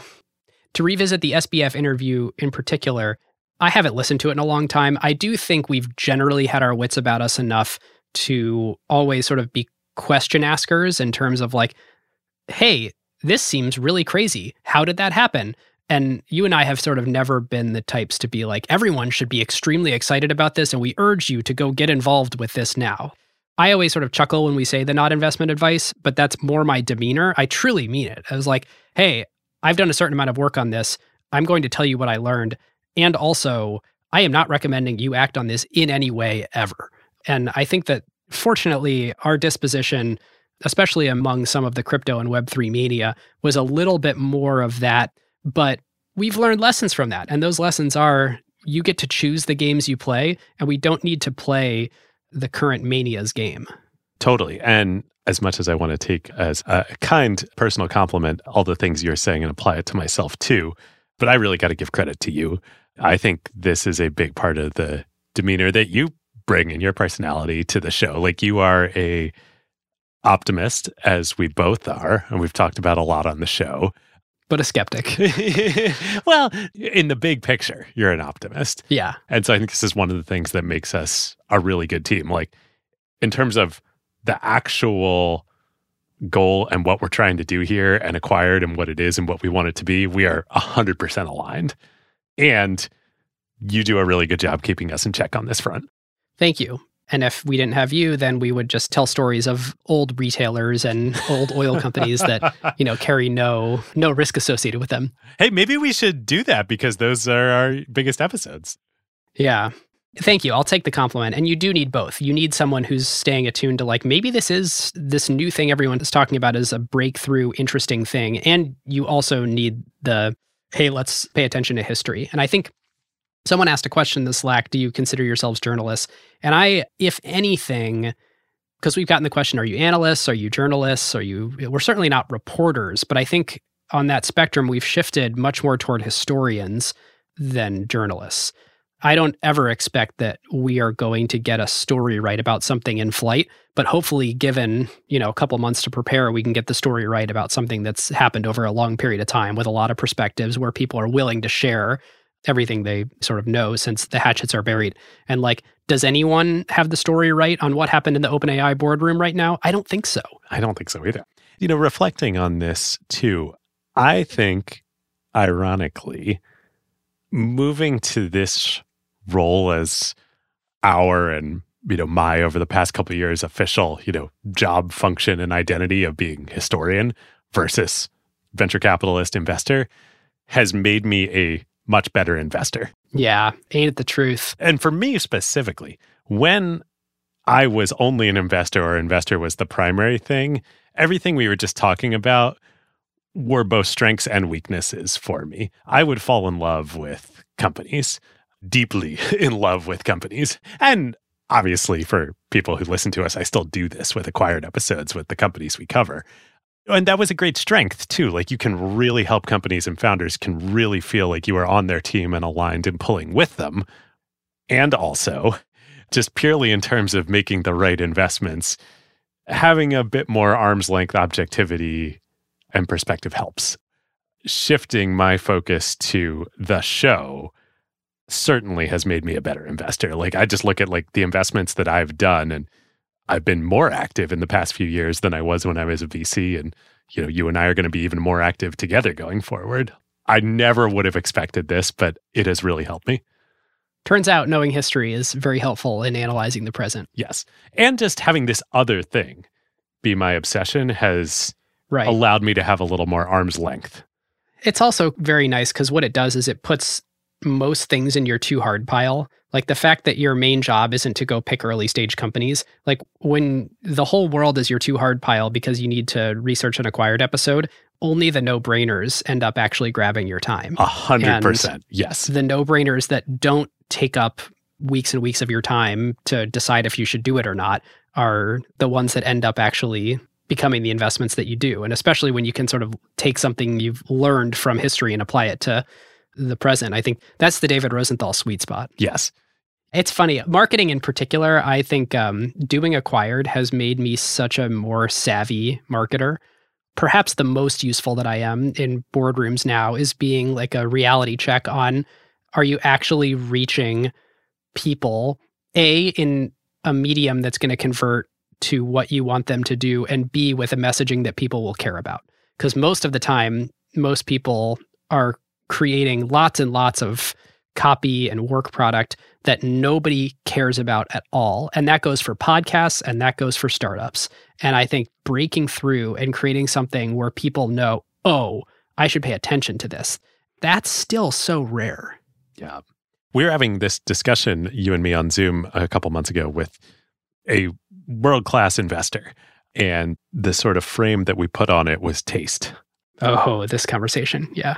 You can't really teach it. You certainly can develop it, but this is a version of that. Yeah. Okay, what's next on the docket? Well, keeping on this topic of audience Q&A, a couple weeks ago, we got this kind email from listener Martin from Scotland. In it, he had a list of questions for us and said, if you have time to answer a few of them, I would really appreciate it. And we looked at it and we said, gosh, these are awesome questions. Should this be the entire episode? This should be our holiday special. So thank you, Martin. We are going to dive into a bunch of them here, and they are just fantastic. So number one, what is the book or books you've given most as a gift and why? Or what are 1 to 3 books that have greatly influenced your life? Ben, you want to go first? Yeah, I am not actually a huge book gifter. I love the practice. I just never remember to do it. Like, it's great that when people are able to do that. I think a huge one for me is Psychology of Money. There's a recency bias on it. And we mentioned Morgan Housel at the top of the show, good friend of the show, great human. I mean, truly, I massively changed the way that I personally invest. Yeah, me too. Based on that book and the way that I just think about spending my time and family and demeanor throughout the day. Another one is this book, and I haven't read it in probably 12, 14 years. It's called The Artist's Way by Julia Cameron. Oh, yeah. Tim Ferriss loves this book, right? Yeah, I read it as a part of a college class, a cool class at Ohio State called Personal Creativity and Innovation. And one of the mechanics in the book is called morning papers. And the rule is you must write 3 pages stream of consciousness before getting out of bed in the morning. And it is so cool because it flushes out all the crap from your head so that you can go and have a clean slate to start the day. And you're not wasting your time processing. You're not like wasting CPU cycles in your brain processing something and ruminating on something that you really just need to get out, get it on the page, and then you can focus on other things. Or perhaps focus on that thing, but at least now you have a little bit of clarity on it because you've written. I should do it more often, but I think it's this amazing practice and kind of like I hate the phrase, but life hack that I remember feeling like it really worked for me while I was doing it. David, while you give your answer, I'm going to turn around and look at my bookshelf to find a third one. I have a bunch more books to talk about later in the episode, but the one that I have gifted the most is a book called Transitions by William Bridges, which was first given to me by Ben and my good friend Mark in Seattle. Ben, have I given you this book? I don't think so. You've mentioned it. Okay, we need to rectify this right away. Watch your Amazon deliveries. I'm going to send it to you. It's not like anything's randomly showing up to my house 3 times a day from Amazon right now. Right. You'll find it again in like 6 months or so when you're cleaning out your basement. This book is a super cool concept. It was written, I think, in 1980. And the idea, it's about major transitions in your life. It could be a good transition, like having a baby, welcoming a new family member. Could be a bad transition, like a death in the family or career-related, losing a job, something like that.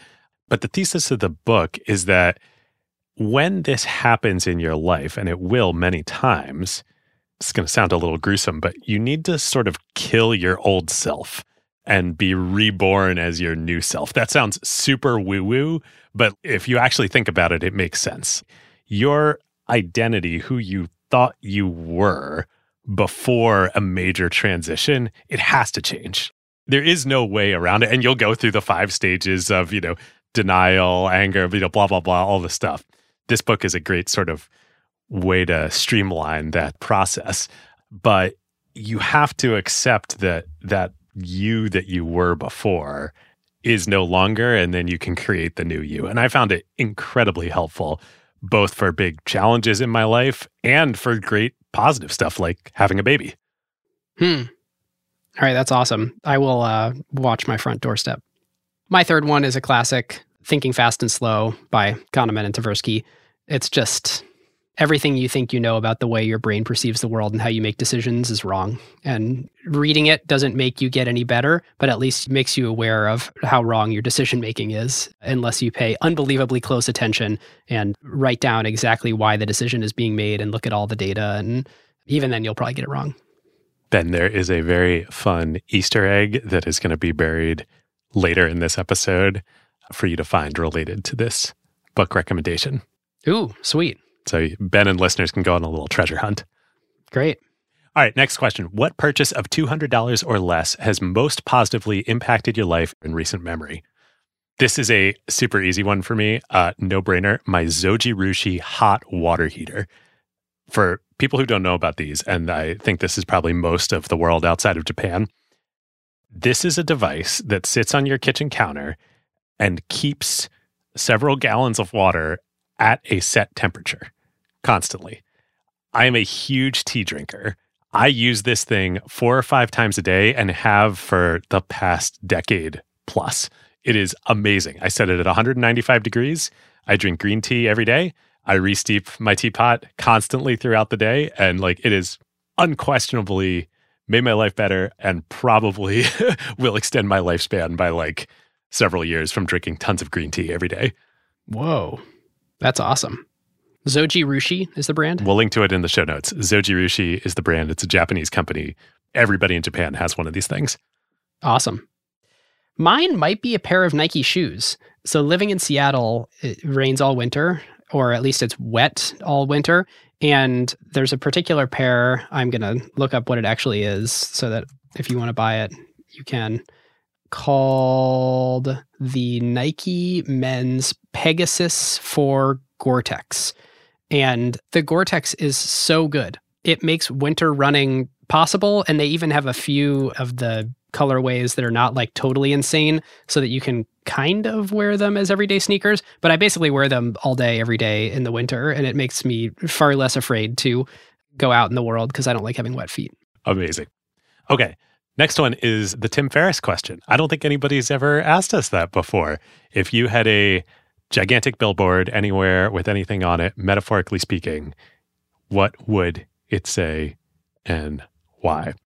Maybe the most random fact about me, I was a French literature major in college, particularly a 17th and 18th century French literature expert. Hardly an expert, but that's what I majored in college.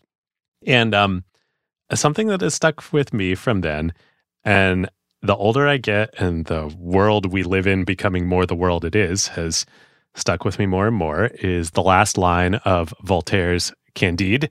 Il faut cultiver notre jardin. We must cultivate our own garden.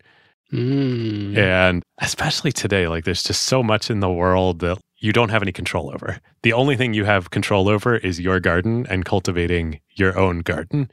And for us, that's acquired. And for me, that's acquired in my family and, maybe some other things over time. But just focus on what is in your control and be great at that and be good at that.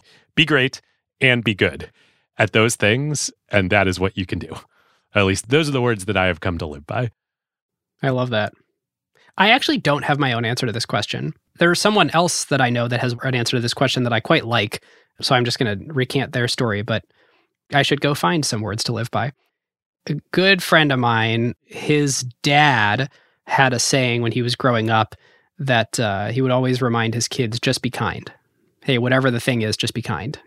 Someone might be being a jerk to you and, they deserve some kind of repercussion, but you should just be kind. And certainly the world will figure out a way to deal with this person's action at some point.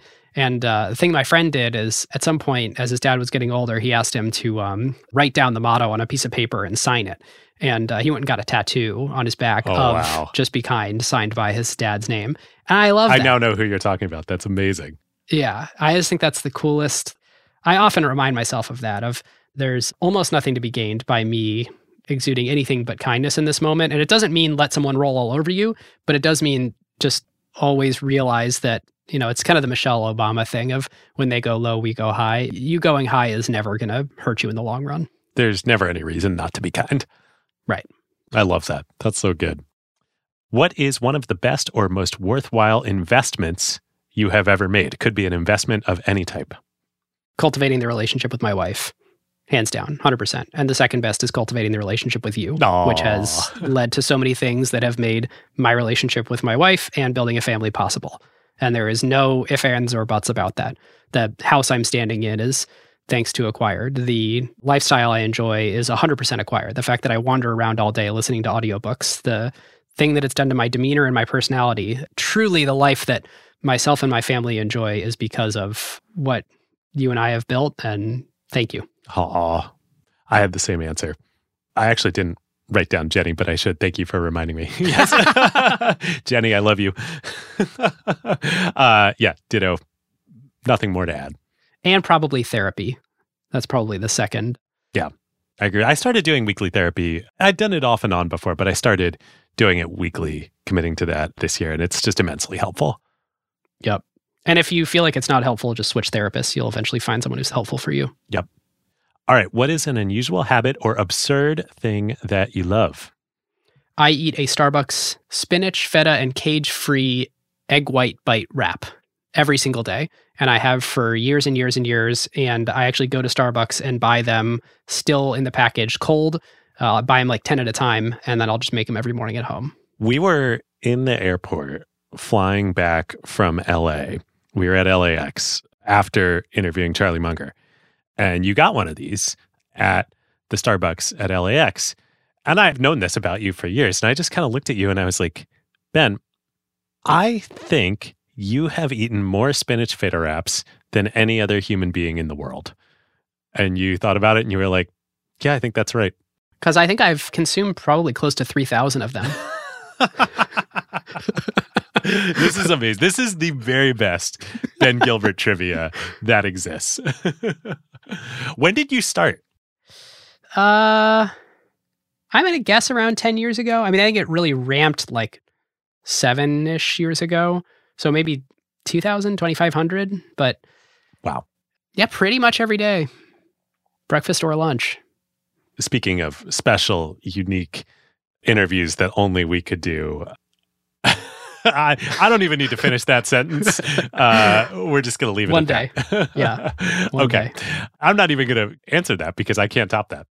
In the last 5 years, what new belief, behavior, or habit has most improved your life? Yes. I was going to say adding weekly therapy this year, and related to that, just listening to my instincts, in particular, my physical reactions to things. Like I've found it takes a while to train your instincts. So I don't know if I had just listened to my instincts and followed my instincts when I was 25, that would have been the right thing. But I'm pretty dialed at this point on what's right for me. And I find that I have physical reactions in my body to things, and listening and tuning into that usually is the right way to go. Yep. I like that. And just being more aware of it. I think you have a good sense of that too. If somebody is 1% huckster, I notice you get physically uncomfortable and try to create distance between you and them. Yes. I don't know. That's just me. I don't know if everybody has that. I think mine is a thing that I'm still working on, but the amount that I have done it has dramatically improved my life. Be more present. Be a better listener. The answer is almost always tune in more to the person that you're talking to and really understand them.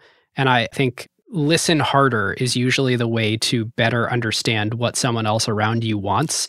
And it's often not what they're saying, it's what they're feeling.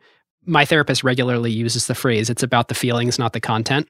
And if you can figure out how to be present, listen better, and meet someone else at their feelings level and figure out you don't even have to make their feelings feel better because they might feel fine, but how do I tune into you emotionally and not try to just have a conversation about the content you're saying? You're much more likely to both have a positive outcome and have a better rest of your day. Dude, you're going to crush parenting. Well, easier said than done. Yeah, right. Easier said than done when, you're on hour 3 of intense feelings, shall we say. What advice would you give a smart, driven college student about to enter the quote-unquote real world, and what advice should they ignore? Oh, man. Let's see. Some advice I gave 3 years ago that I really deeply believe in is harvest when everyone else is harvesting and build skills when there's no harvesting to be done. And in particular, this person had the opportunity to go work at, I think it was a big consulting thing, and make good money first year. And they were thinking about doing that or working for a nonprofit as their first job because their heart was in the right place. They just wanted to do good for the world work. And I was like, we're in a weird time where I don't know when it's going to end, but everyone's making stupid money right now. Just while there's harvesting to be done, go participate in that. And you should build the best foundation you can. But I promise you, there will be a time where this job opportunity is not available to you, and you will look back at a few years of making a small salary in your first few years out of school and kind of wish that you had built a little bit more of a foundation, because I just think this time is going to end. And it sort of flies in the face of be fearful when others are greedy and greedy when others are fearful. Yeah, this is kind of be greedy when others are greedy and, build when others are fearful. And be mindful that you're in this temporary moment, but when there's opportunity to harvest. Yeah, reflecting on the 2020 to 2022 timeframe, that is a huge takeaway for me. Bill Gurley has for years said this: you got to play the game on the field. Well, yeah, Benchmark's very good at that. Yes, they are. My answer, I would just repeat what I said on the Art of Investing podcast that we went on a few months ago, which those guys have just built such a great show. I mean, they're teachers. They've been teachers for years. Yeah, Rick and Paul are investors and capital allocators and, great partners to the people that they work with. But like even their demeanor in one-on-one conversations is that of a learner and a teacher. Yeah, so wonderful. What I said there, literally to college students, was both that following your own path has never been more rewarding in this world that we live in and never been harder. Like there's so much pressure out there, social media, everything else about the world we live in. There's so much pressure to conform, and that makes standing out and following your own path that much more valuable. So harder and valuable. Yep. People are underrated. Like in my harvesting comment, it was interesting that what I did was to describe 2 job opportunities. I think there's another way to make decisions, which is surround yourself with, if you're an ambitious person, with the most intelligent people you possibly can who are the closest to ground zero for your industry. Be where the interesting thing is with the people who are the best at it. This is the Mark Andreessen. I totally go to that. Denny's. Yes. Always go to Denny's. Always go to Denny's. And they can't just be smart. They have to be like unbelievably trustworthy people worthy of your time and partnership. And that's the harder thing, I think, to suss out over time. That's hard advice to give a college student. Yep. I don't think those 2 things are at odds. I don't think they're at odds either, but your circle of opportunity gets smaller when you require more constraints, when you require both of them. All right. In the last 5 years, what have you become better at saying no to? Distractions, invitations, etc. What new realizations and or approaches helped? Any other tips? Oh, man. David, there's a thing that you do that I'm so much worse at, which is you never feel compelled to respond. You never feel like somebody else can give you a task to do. It's not my most flattering quality. But it's the thing that allows you to give energy to the people in your life that matter the most to you.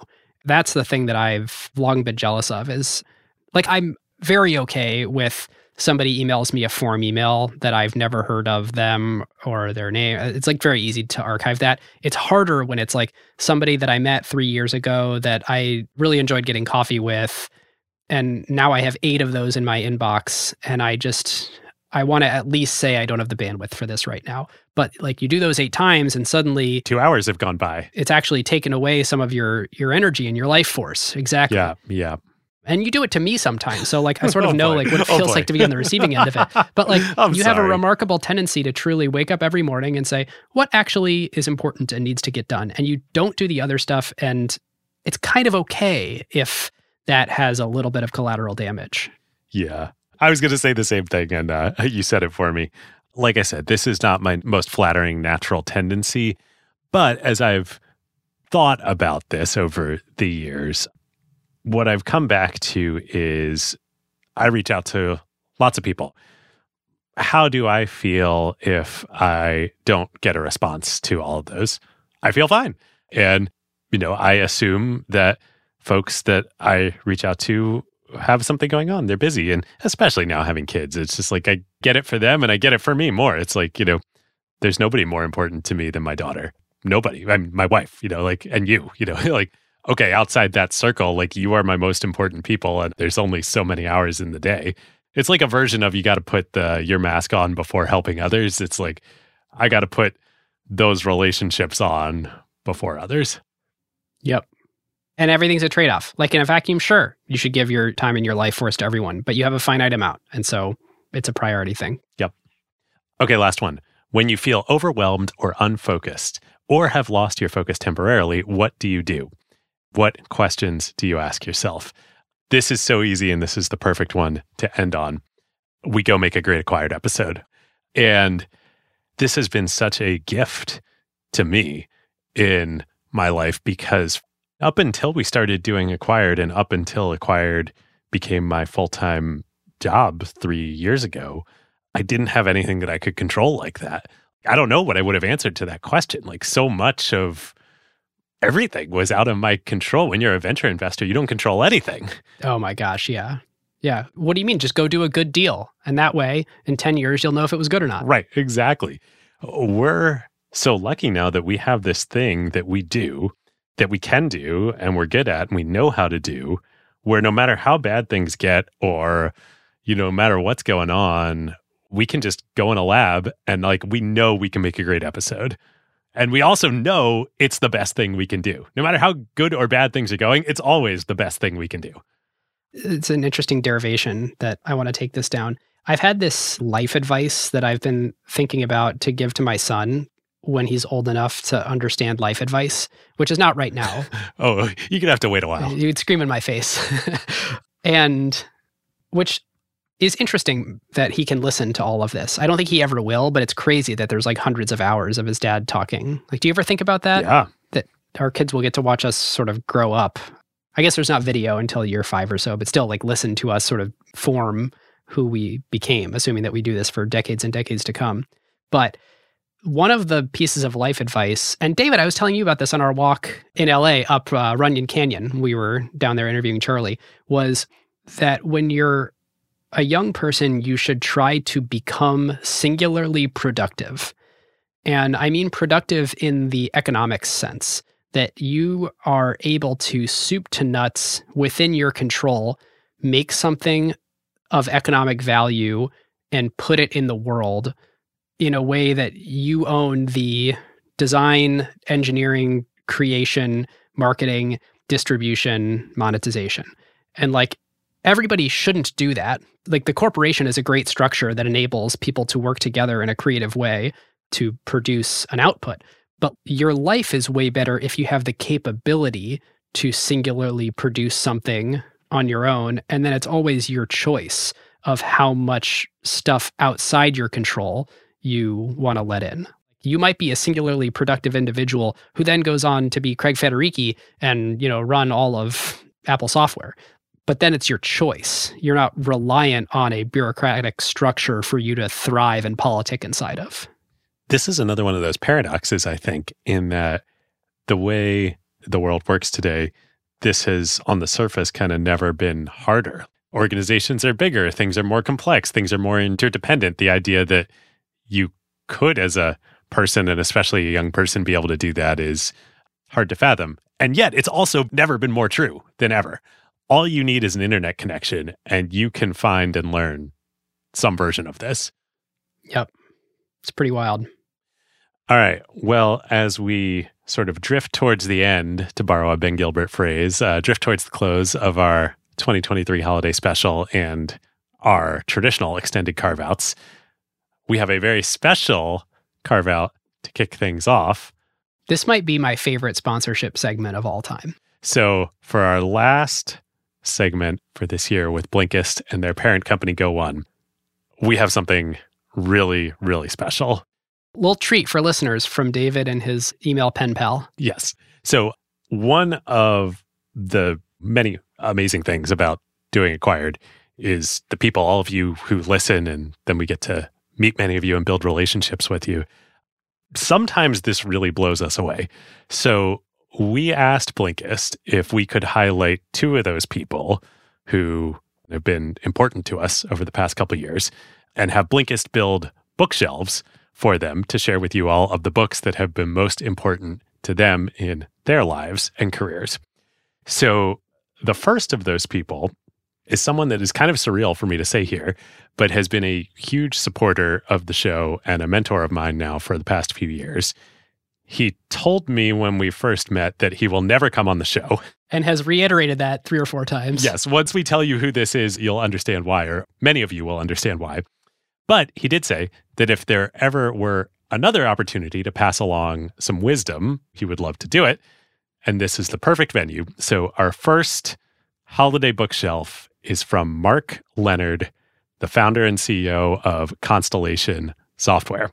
So if you go over to Blinkist.com/Mark, you'll find an annotated list of Mark's favorite books with some very rare insights from him on why he values them. Yeah, Mark is a absolute legend in sort of value investing circles, right up there with Warren and Charlie. And if you don't know Mark or know of Mark, it's worth looking up Constellation Software. Anything you can glean on the internet is going to be totally fascinating about the company that they've built. Yeah, we're very lucky to get to know him. So our second holiday bookshelf is from another good friend who in the opposite vein of Mark is, I think, maybe more publicly well known as a business biography expert than just about anybody in the world. And we'll let him tell you his own top favorite books here. I think maybe for the first time ever that he's done this. David Senra, welcome to the Acquired Holiday Special. Thanks for thinking of me. Thanks for having me, David. I know this is like picking your favorite children, but your favorite business biographies of 2023. So I wanted to do some that I absolutely loved and where there was actually an acquired founders overlap. And the very first recommendation would be the new Stripe Press edition of Poor Charlie's Almanac that just happened to be published a week after he passed away. There's something on the back. There's a quote from Charlie Munger, and he says there's an old 2-part rule that often works wonders in business, science, and elsewhere. Number 1, take a simple, basic idea, and 2, take it very seriously. And so I really feel that you and I are taking Charlie's advice to heart. We're just taking a very simple idea of learning from history, and then we take it very, very seriously. And then the idea that we got to spend time with him in his very last year, I don't take that lightly. To the degree that I can, and you guys definitely did it with your excellent interview with him. It's like I really think being a steward of his ideas and trying to push it forward to past generations so they're not forgotten is a very important part of like my mission. Okay, your number 2 I'm looking forward to because this was actually my personal favorite episode that you did this year. This book is almost impossible to find. So it's The Dream of Solomeo, My Life and the Idea of Humanistic Capitalism by Brunello Cucinelli. And I had to have him on my list out of the 330 entrepreneurs that I've studied for the podcast so far. It's shocking how many of them made the mistake of over-optimizing for their professional success at the detriment to their personal life, their relationships, and their happiness. And Brunello, along with Sol Price and Ed Thorpe, is really up there with how I want to pattern my own life. And he says, I've always been firmly convinced that in order to successfully stand out, you need to focus on one single project representing the dream of your life. And then it just speaks to the first-class person that he is and the first-class organization that he runs. The podcast comes out. It became very popular. Him and his team listened to it, and they send me a handwritten note. I've never felt paper that's more luxurious than this. And then they do the most Italian thing ever. They send me a bottle of their Cucinelli olive oil. So again, he's very thoughtful. It's very obvious when you read the book. And you could tell by the way he's running the company that he's paying attention to everything. All right. What's number 3? Okay, so number 3 and number 4 are actually related. You find these weird, hard to find books.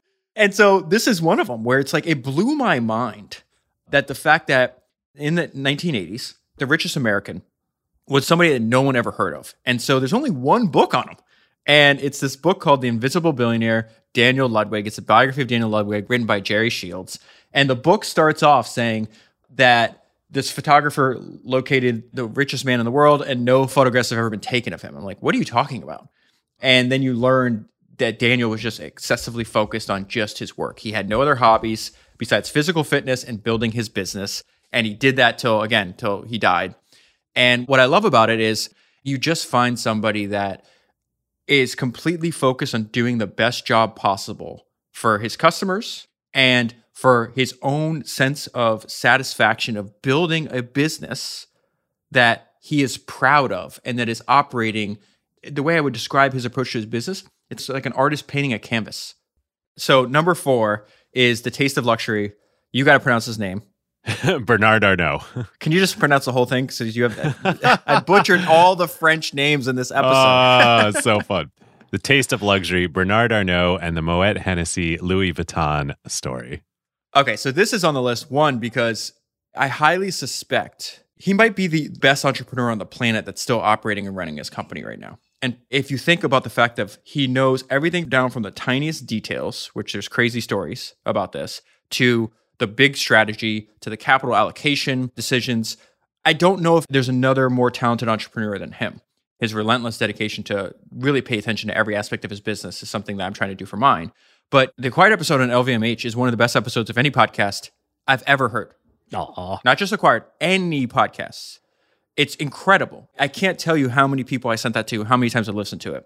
And then you were kind enough, we were together at your house in San Francisco, and you were kind enough to give me this book, which allowed me to do the podcast. Because at the time, you had a copy that you spent several $100s on. And then if I wanted to order the book was like, I think $3,000. Yeah, nuts. I think the important thing is identifying an opportunity that no one else sees. There's this great writer, Cedric Chin, that I really like. And he actually wrote something about Mark Leonard, is that the foundation of a great career is based on finding an earned secret and exploiting it for multiple decades. And the reason this book is so amazing is because it ends and Bernard is 42 years old. Yeah, it ends at the beginning. And he is saying, hey, these luxury brands, they're kind of hard to compete with because if you are to have one, it's usually, 50, 100 years old.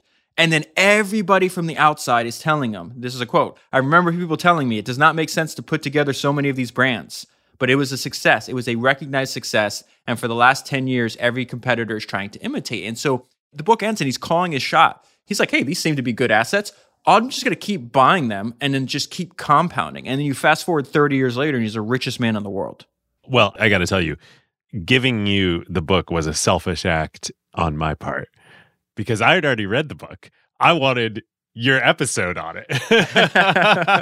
I didn't just do it out of the goodness of my heart. Okay, speaking of, number 5. So this is Sol Price, Retail Revolutionary, written by his son, Robert Price. This is another acquired founders crossover. And the episode I made on Sol Price, I titled purposely, the most influential retailer to ever live. Because if you look at the people who are on record saying they benefit from ideas from him, Sam Walton, Jim Sinegal, Jeff Bezos, Bernie Marcus, it's like it all stems from this guy. So really the reason I picked this is one, it's a perfect crossover for your guys' excellent Costco episode. But this goes back to finding people that you admire, not just for their business success, but their success in life. Imagine that your son, after you pass away, writes a biography on your life. And this is one of the last paragraphs. If you don't mind, let me just go ahead and read this whole paragraph. Sol was a poster child for the American dream. His immigrant parents were born in a small Russian village.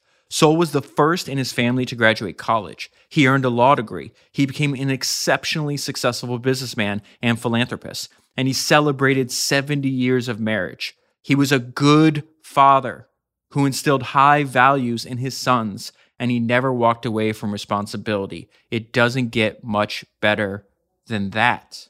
Oh, amazing. Well, David, so fun for you and David Senra to get to have that conversation. Love David. Wish I could have joined you. And thanks for doing that while I'm on Podcaster Paternity. You can find his bookshelf at Blinkist.com/Senra. And our thanks to Blinkist for allowing us to share our good friends' bookshelves with you for the holidays. Well, for Ben, you're in my traditional extended carve-outs to end the holiday special. I have a special family one that I want to start with, if that's okay. So my brother-in-law, Dave, Jenny's sister's husband, Dave is the most beloved member of our entire family, including my daughter, who, no doubt about it, loves him way more than mom and dad. He's the best. He, until this year, was an early employee at a venture-backed startup here in San Francisco. He changed jobs, and he joined a company called Mill this year. He was telling me about the company. I was pretty skeptical, honestly, to start. Mill was founded by Matt Rogers, who Matt was Tony Fadell's co-founder at Nest back in the day. And Mill is the Nest thermostat version of a compost bin. It is an internet-connected compost bin. Oh, I have heard of this. Yes. And at first I was like, okay, Dave, I'm glad you're passionate about this. I can't imagine how many people out there really need an internet-connected compost bin. Then he joined the company, and he was saying, this is really great. So I was like, okay, I'll support the family. We'll get one. This thing is freaking awesome. I was totally wrong. I mean, obviously, this is, a sort of a, luxury good. I mean, it's not a luxury good. It's a compost bin, but it's a premium good. I did not realize how much I needed this thing. For basically my entire adult life, I have had fruit flies in my kitchen, on and off, in the compost bin. And if I didn't have fruit fly, it's a compost bin, it's compost in your kitchen. This thing roasts your compost overnight and is internet connected. It runs overnight. You put all the food scraps in there. It roasts and churns it. It turns it into chicken feed. And every morning it gets fully roasted, which means no smell, no mess, and it absorbs. This thing is like a black hole of compost. It's a big bin. We will go weeks as a family of just putting everything in there. No emptying, no going to the garbage, no smell, no nothing.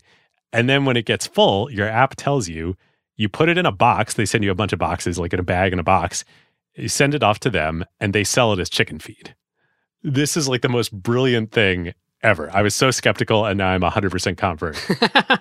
Mill.com, I'm not just saying it because Dave's my brother-in-law. Actually, this is the best thing I've bought this year. Did you or did you not get yours for free? No, I paid for it. I didn't get any discount. This is not in any way an endorsement. No, there's no Wow. paid. The only connection I have to the company is that my brother-in-law joined them and I thought it was a really bad idea. All right. I'm trying to decide if like your problems are real problems at this point, or if you're like, you've gotten so comfortable in life Yes, I know. that you're like solving these like really, I recognize that I just recommended an internet-connected compost bin. okay, good. But it really is awesome. But it's a great one. I mean, yes, I recognize the value of good gadgets. I've been using a June oven for the last 6 months.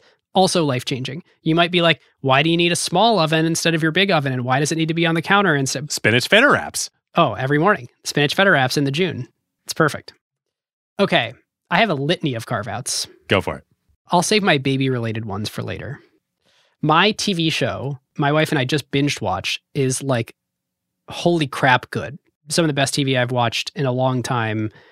Very different genre than Succession, but like Succession level quality. It's called Silo on Apple TV. It is excellent. It's based on a book, maybe book series, and the for TV adaptation is just very good. Dialogue, the cinematography is good, the sets are really impressive. The premise is just beautiful and so simple. And the premise is, this is going to be spoiler free. There is a civilization of humans that exist in a silo, like a big silo. I don't want to say the exact number of people because some might consider that spoiler, but like, you know, a civilization in a silo. Okay. And On Earth or in outer space or? presumably on Earth is the premise. And it is all about people trying to figure out what's going on, because it opens with this idea that at some point it will be safe to leave the silo. We don't know when that day will be, but we know that day is not today. And it's a whole civilization of people living in a silo. This sounds like a great premise. That's the setting, and I'm giving no plot details about like what then transpires, but it's awesome and it's great sci-fi. Ooh.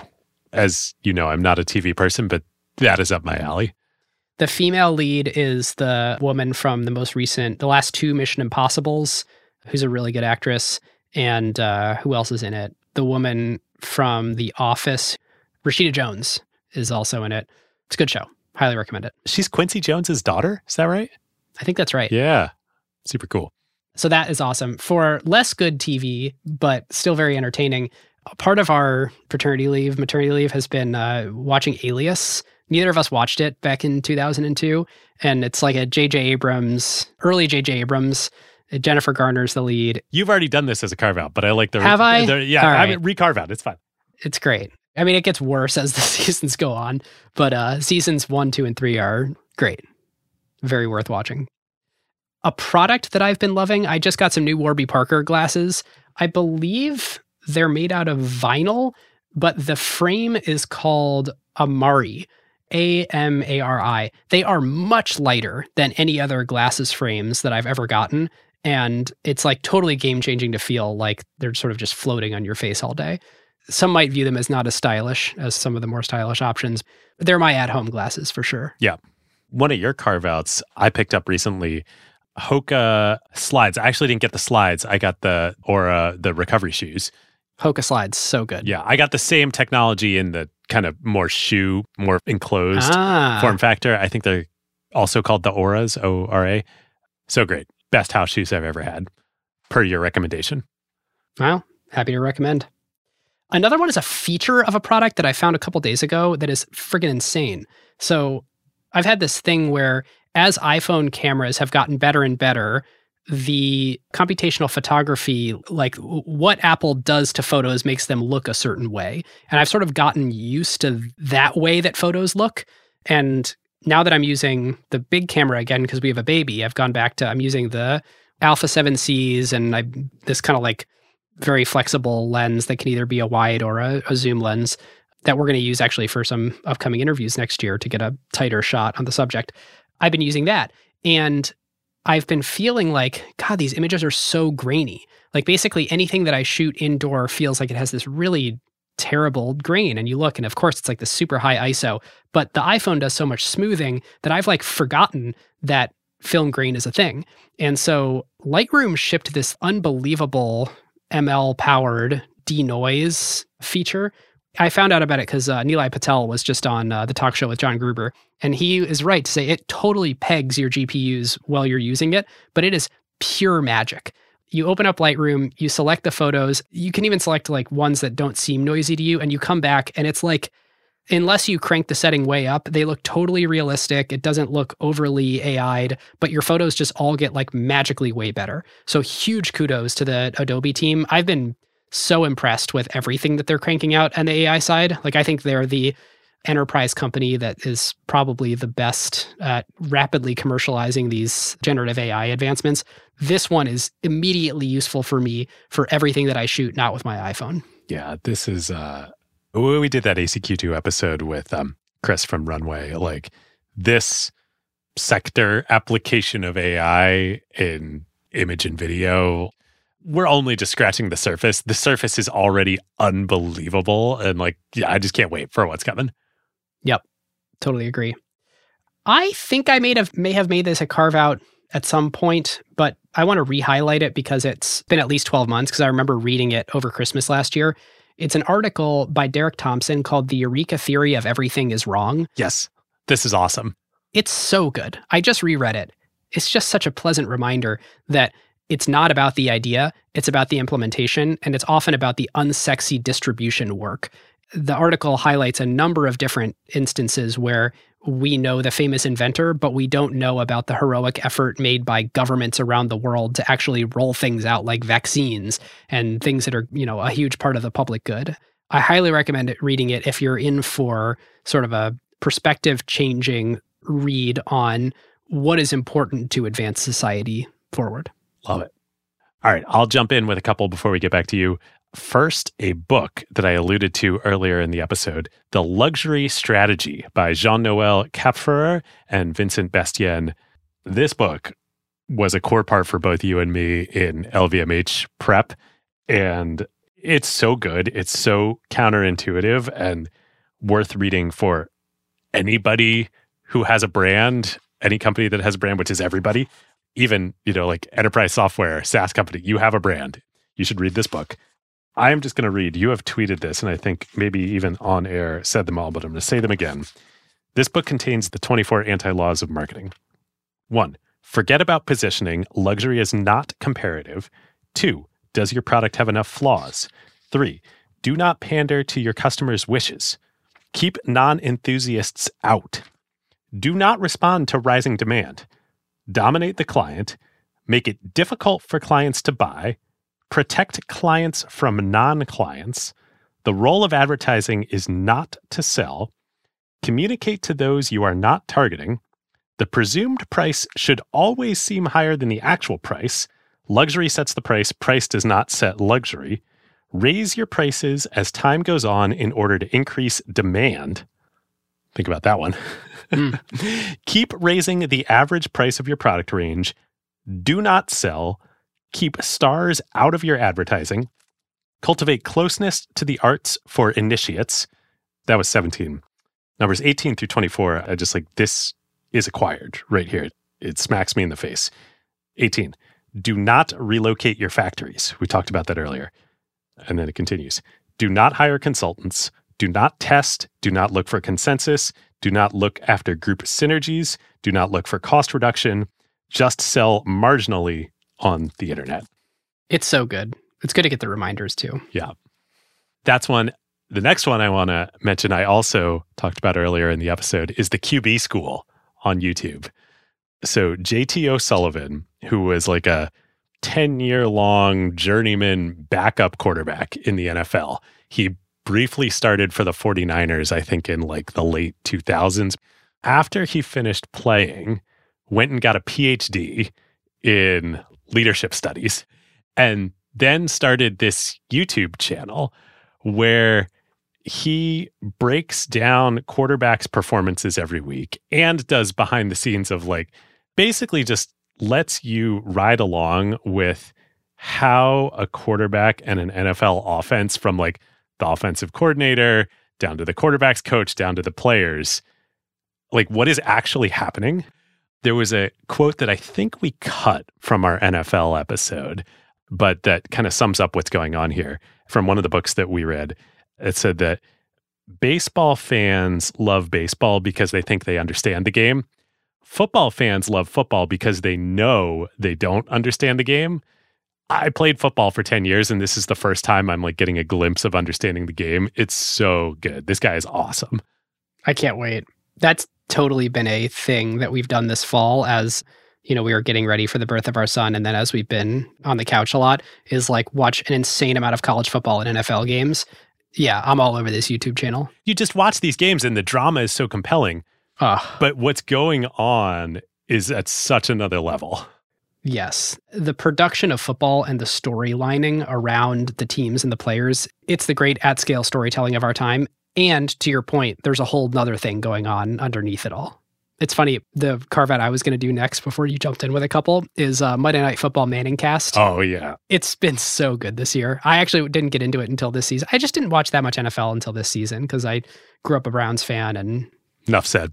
Well, yeah. But I've watched a lot of NFL this year, and Eli, and for anyone who doesn't know about Manning Cast, when you're watching Monday Night Football, you can choose either to watch the normal announcers, or there's a completely second production using the same cameras, plus a couple of cameras in Peyton Manning and Eli Manning's homes, where they're basically just like watching the game on Zoom together. It's a holdover from the pandemic. And they have guests on, like they had Will Ferrell on, but I think it's actually better without guests. Like even when it's just Eli and Peyton analyzing the game, it's similar to what you're talking about, David. It's a little bit of like helping you understand what's going on behind the scenes, but of course by two brothers that are very fun to be around, and they often act like they're still, 8 and 10 years old. I would say like, if you think about the NFL broadcasts, that's one level. Then there's like Manning Cast, that's like several clicks deeper in getting a window into what's going on. And then QB School is like as far to the other side of the spectrum as you could go, while still being really fun. Like JT's a great host, but like... It's technical. It's very technical. Cool. All right, I'm pumped. Okay. We're entering the baby products section of recommendations. Is that okay with you? I've got one other first that I want to throw out. Lay it on me. Which is going to be a recommendation to nobody because you've already seen it. The Eras Tour. I haven't watched it yet. Oh, you haven't watched it yet? Unbelievably. Oh my God. Yeah. It's available at home now, right? Also, did we call that or did we call that? It's been 2 years since we did the T-Swift episode. Oh, amazing. Should have bought stock. Well, like we said, open invitation, Taylor. We will fly to wherever you are.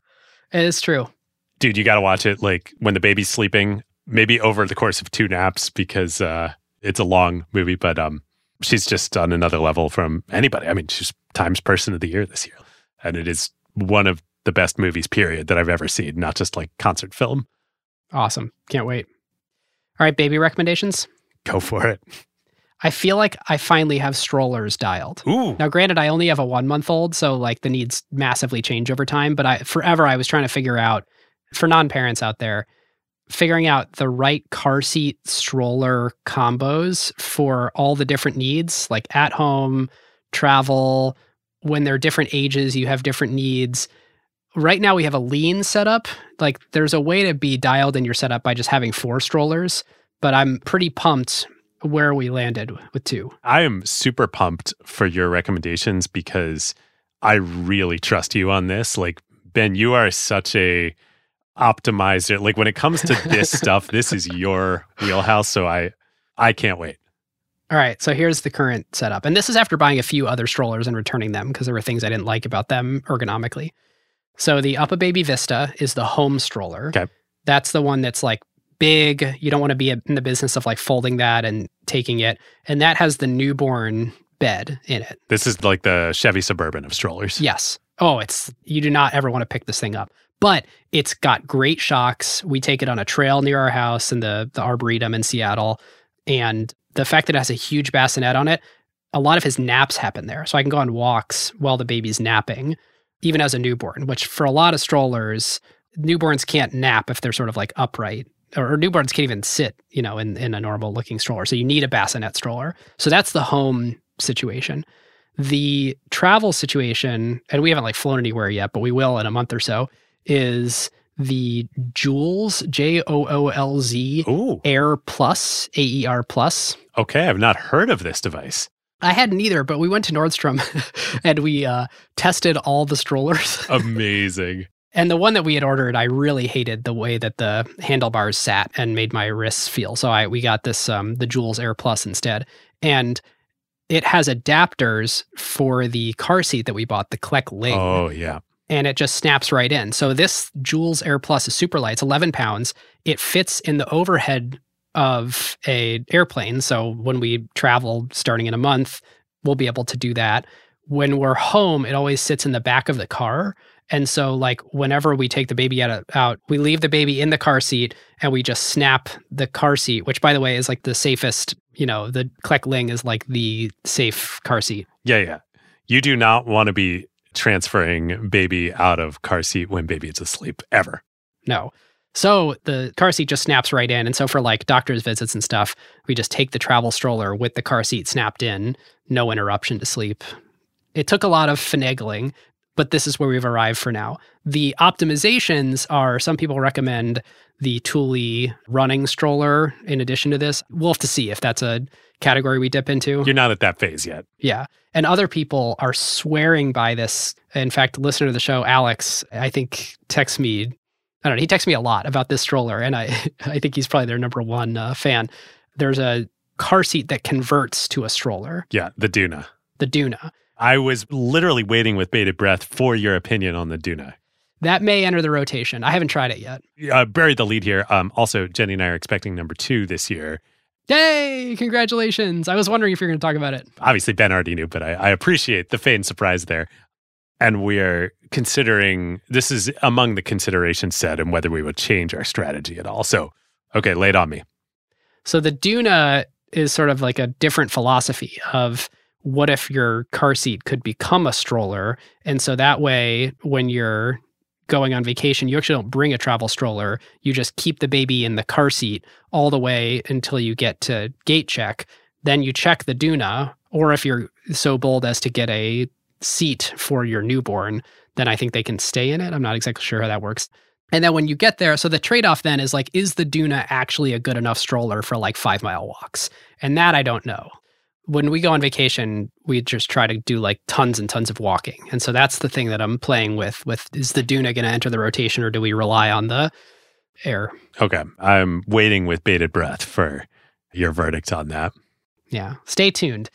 At the risk of Acquired getting a lot more boring, I think we have to keep discussion of baby products to a minimum. Well, this is niche Acquired here. Like Yeah. For the right niche, this is riveting content. Yep. Either spin-off show or we're going to have to keep these like, we'll create like a bonus section at the end of the episode or something. Yeah. I was thinking about like, oh, what are my kids? My daughter's 2 now. She's like, she's certainly not an adult, but like it moves fast. Like she eats people food. Yeah. She is basically an adult at this point. You sent me that picture of her eating a Costco hot dog. Oh, yeah, totally. Well, let's be clear. The bun. I ate the hot dog. She ate the bun, which was her choice. My kid-related carve-out, I was having trouble coming up with any of them, and this isn't even that kid-related, but is her favorite movie, which everybody should watch. I can't believe I hadn't seen it till now, is Coco, the Pixar movie. Oh, yeah. Coco. It's good. About Dia de los Muertos. It's so good. I've now seen it like 10 times. I will probably see it about 500 more times in my life. And Disney Plus, despite all the turmoil and Iger and all that, it's a hell of a drug. It's a hell of a drug for a parent. Hey, that's also where you can find great shows such as Alias. Yeah. All right. Well, that's it for extended carve-outs / holiday present suggestions. this year from Acquired. We have one more section to close out the year, and that is thank yous. First, we owe just the biggest thank you in the world to our wonderful editor, Stephen. Stephen, you are, and everybody listening, I'm sure will agree, the single best podcast editor in the business. It's unbelievable. Hands down. It's not even close. And for people who are curious about how this works, Stephen does a first pass after we send him 8-9 hours of raw audio in turning it into sort of a candidate episode. And that's getting rid of likes and ums and all that, but it's retakes, it's redos, it's David and I saying, I feel like that didn't come across right. I didn't make the point succinct enough. Why don't I try to make it more succinct? Then he sends us back this release candidate, which we then also tear apart and has, 100 more edits of like, this fact is wrong. This little part of this sentence is extraneous. Delete this number. Hey, can we move this section to this part? And then does a complete second pass after a week's worth of work to deal with us on a complete second copy edit. So thank you so much, Stephen. You're the best. And it comes out just sounding immaculate. Immaculate. Stephen, you are the man. Thank you for making the show what it is. Second, thank you for this year is once again MVP of Acquired, Andrew Marks, not only for Charlie, but really for being our thought partner behind like every episode and relationships that we've built and, now heading into next year and investing, helping us think through that. Oh, while we're thinking thought partners, we should thank friend of the show, Mark Bridge, who is a good friend of mine up here in Seattle, a good friend of David's as well. He gave me transitions. Is a founder of a very cool company called At Present, which is a marketplace for very unique and cool jewelry pieces for women. David and I are actually both small investors in the company. And customers. That's right.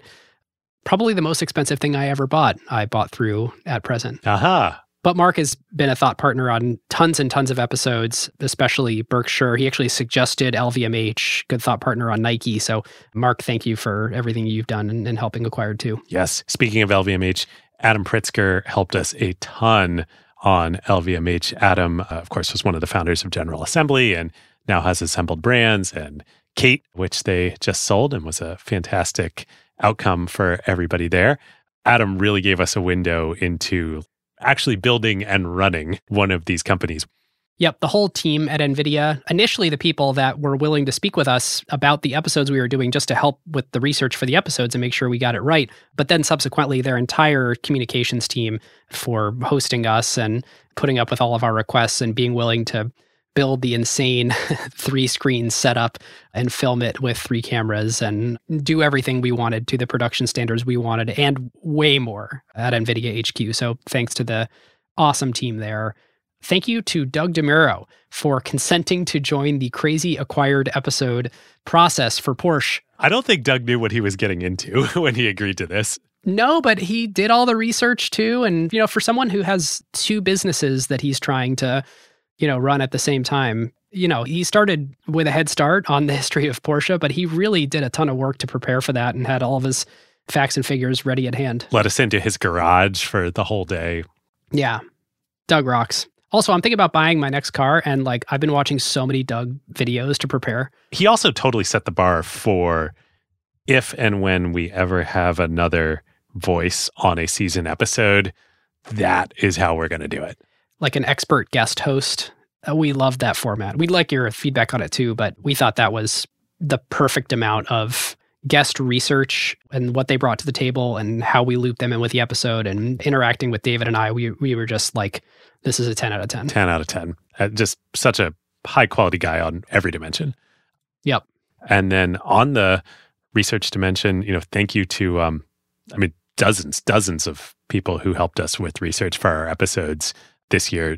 Too many to name here, and many of you don't want to be named, but people who have way better things to do with their time than chat with me and Ben about a podcast episode we're working on, CEOs and CFOs of public companies, et cetera. Immensely grateful.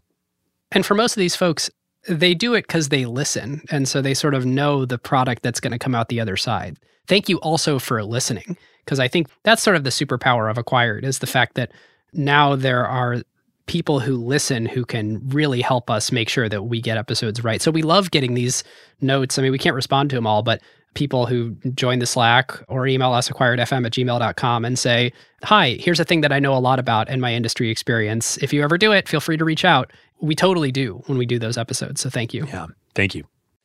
Speaking of the last and most important, thank you to all of you. This whole thing would not happen without you listening. You all are just an amazing community, and we really appreciate you. Have a wonderful, wonderful holiday season. Yes. All the best for a happy, successful, wonderful new year ahead. And with that, our huge thanks to Statsig, Blinkist by Go1, and Crusoe. You can click the links in the show notes to learn more. If you want to know every time an episode drops, you can sign up for email updates at acquired.fm/email. We added 2 new things recently. Emails include little hints at what the next episode will be. And they're also where we're putting follow-ups and corrections to previous episodes. So thanks to the 2 listeners who recently wrote in correcting me on Visa that it was not North Dakota, but South Dakota that first changed their usury laws to support credit cards, which is why all of your credit cards, or so many of them, are mailed from there today. So we'll be including, probably, I don't know, we've got 3 or 4 more Visa tidbits that we'll toss in the email for that. Come talk about this episode with us after listening at acquired.fm/Slack. Check out ACQ2. We just did this awesome Visa follow-up with our good buddy Gaurav Ahuja from Thrive Capital. He's been in the payments industry for over a decade, founding companies, investing in companies, and helped put a finer point on a lot of the things we were describing in the current ecosystem today. If you want some merch, we've got a sweet merch store, acquired.fm/store. And with that, listeners, we'll see you next year. We will see you next year. Who got the truth? Is it you? Is it you? Is it you? Who got the truth now?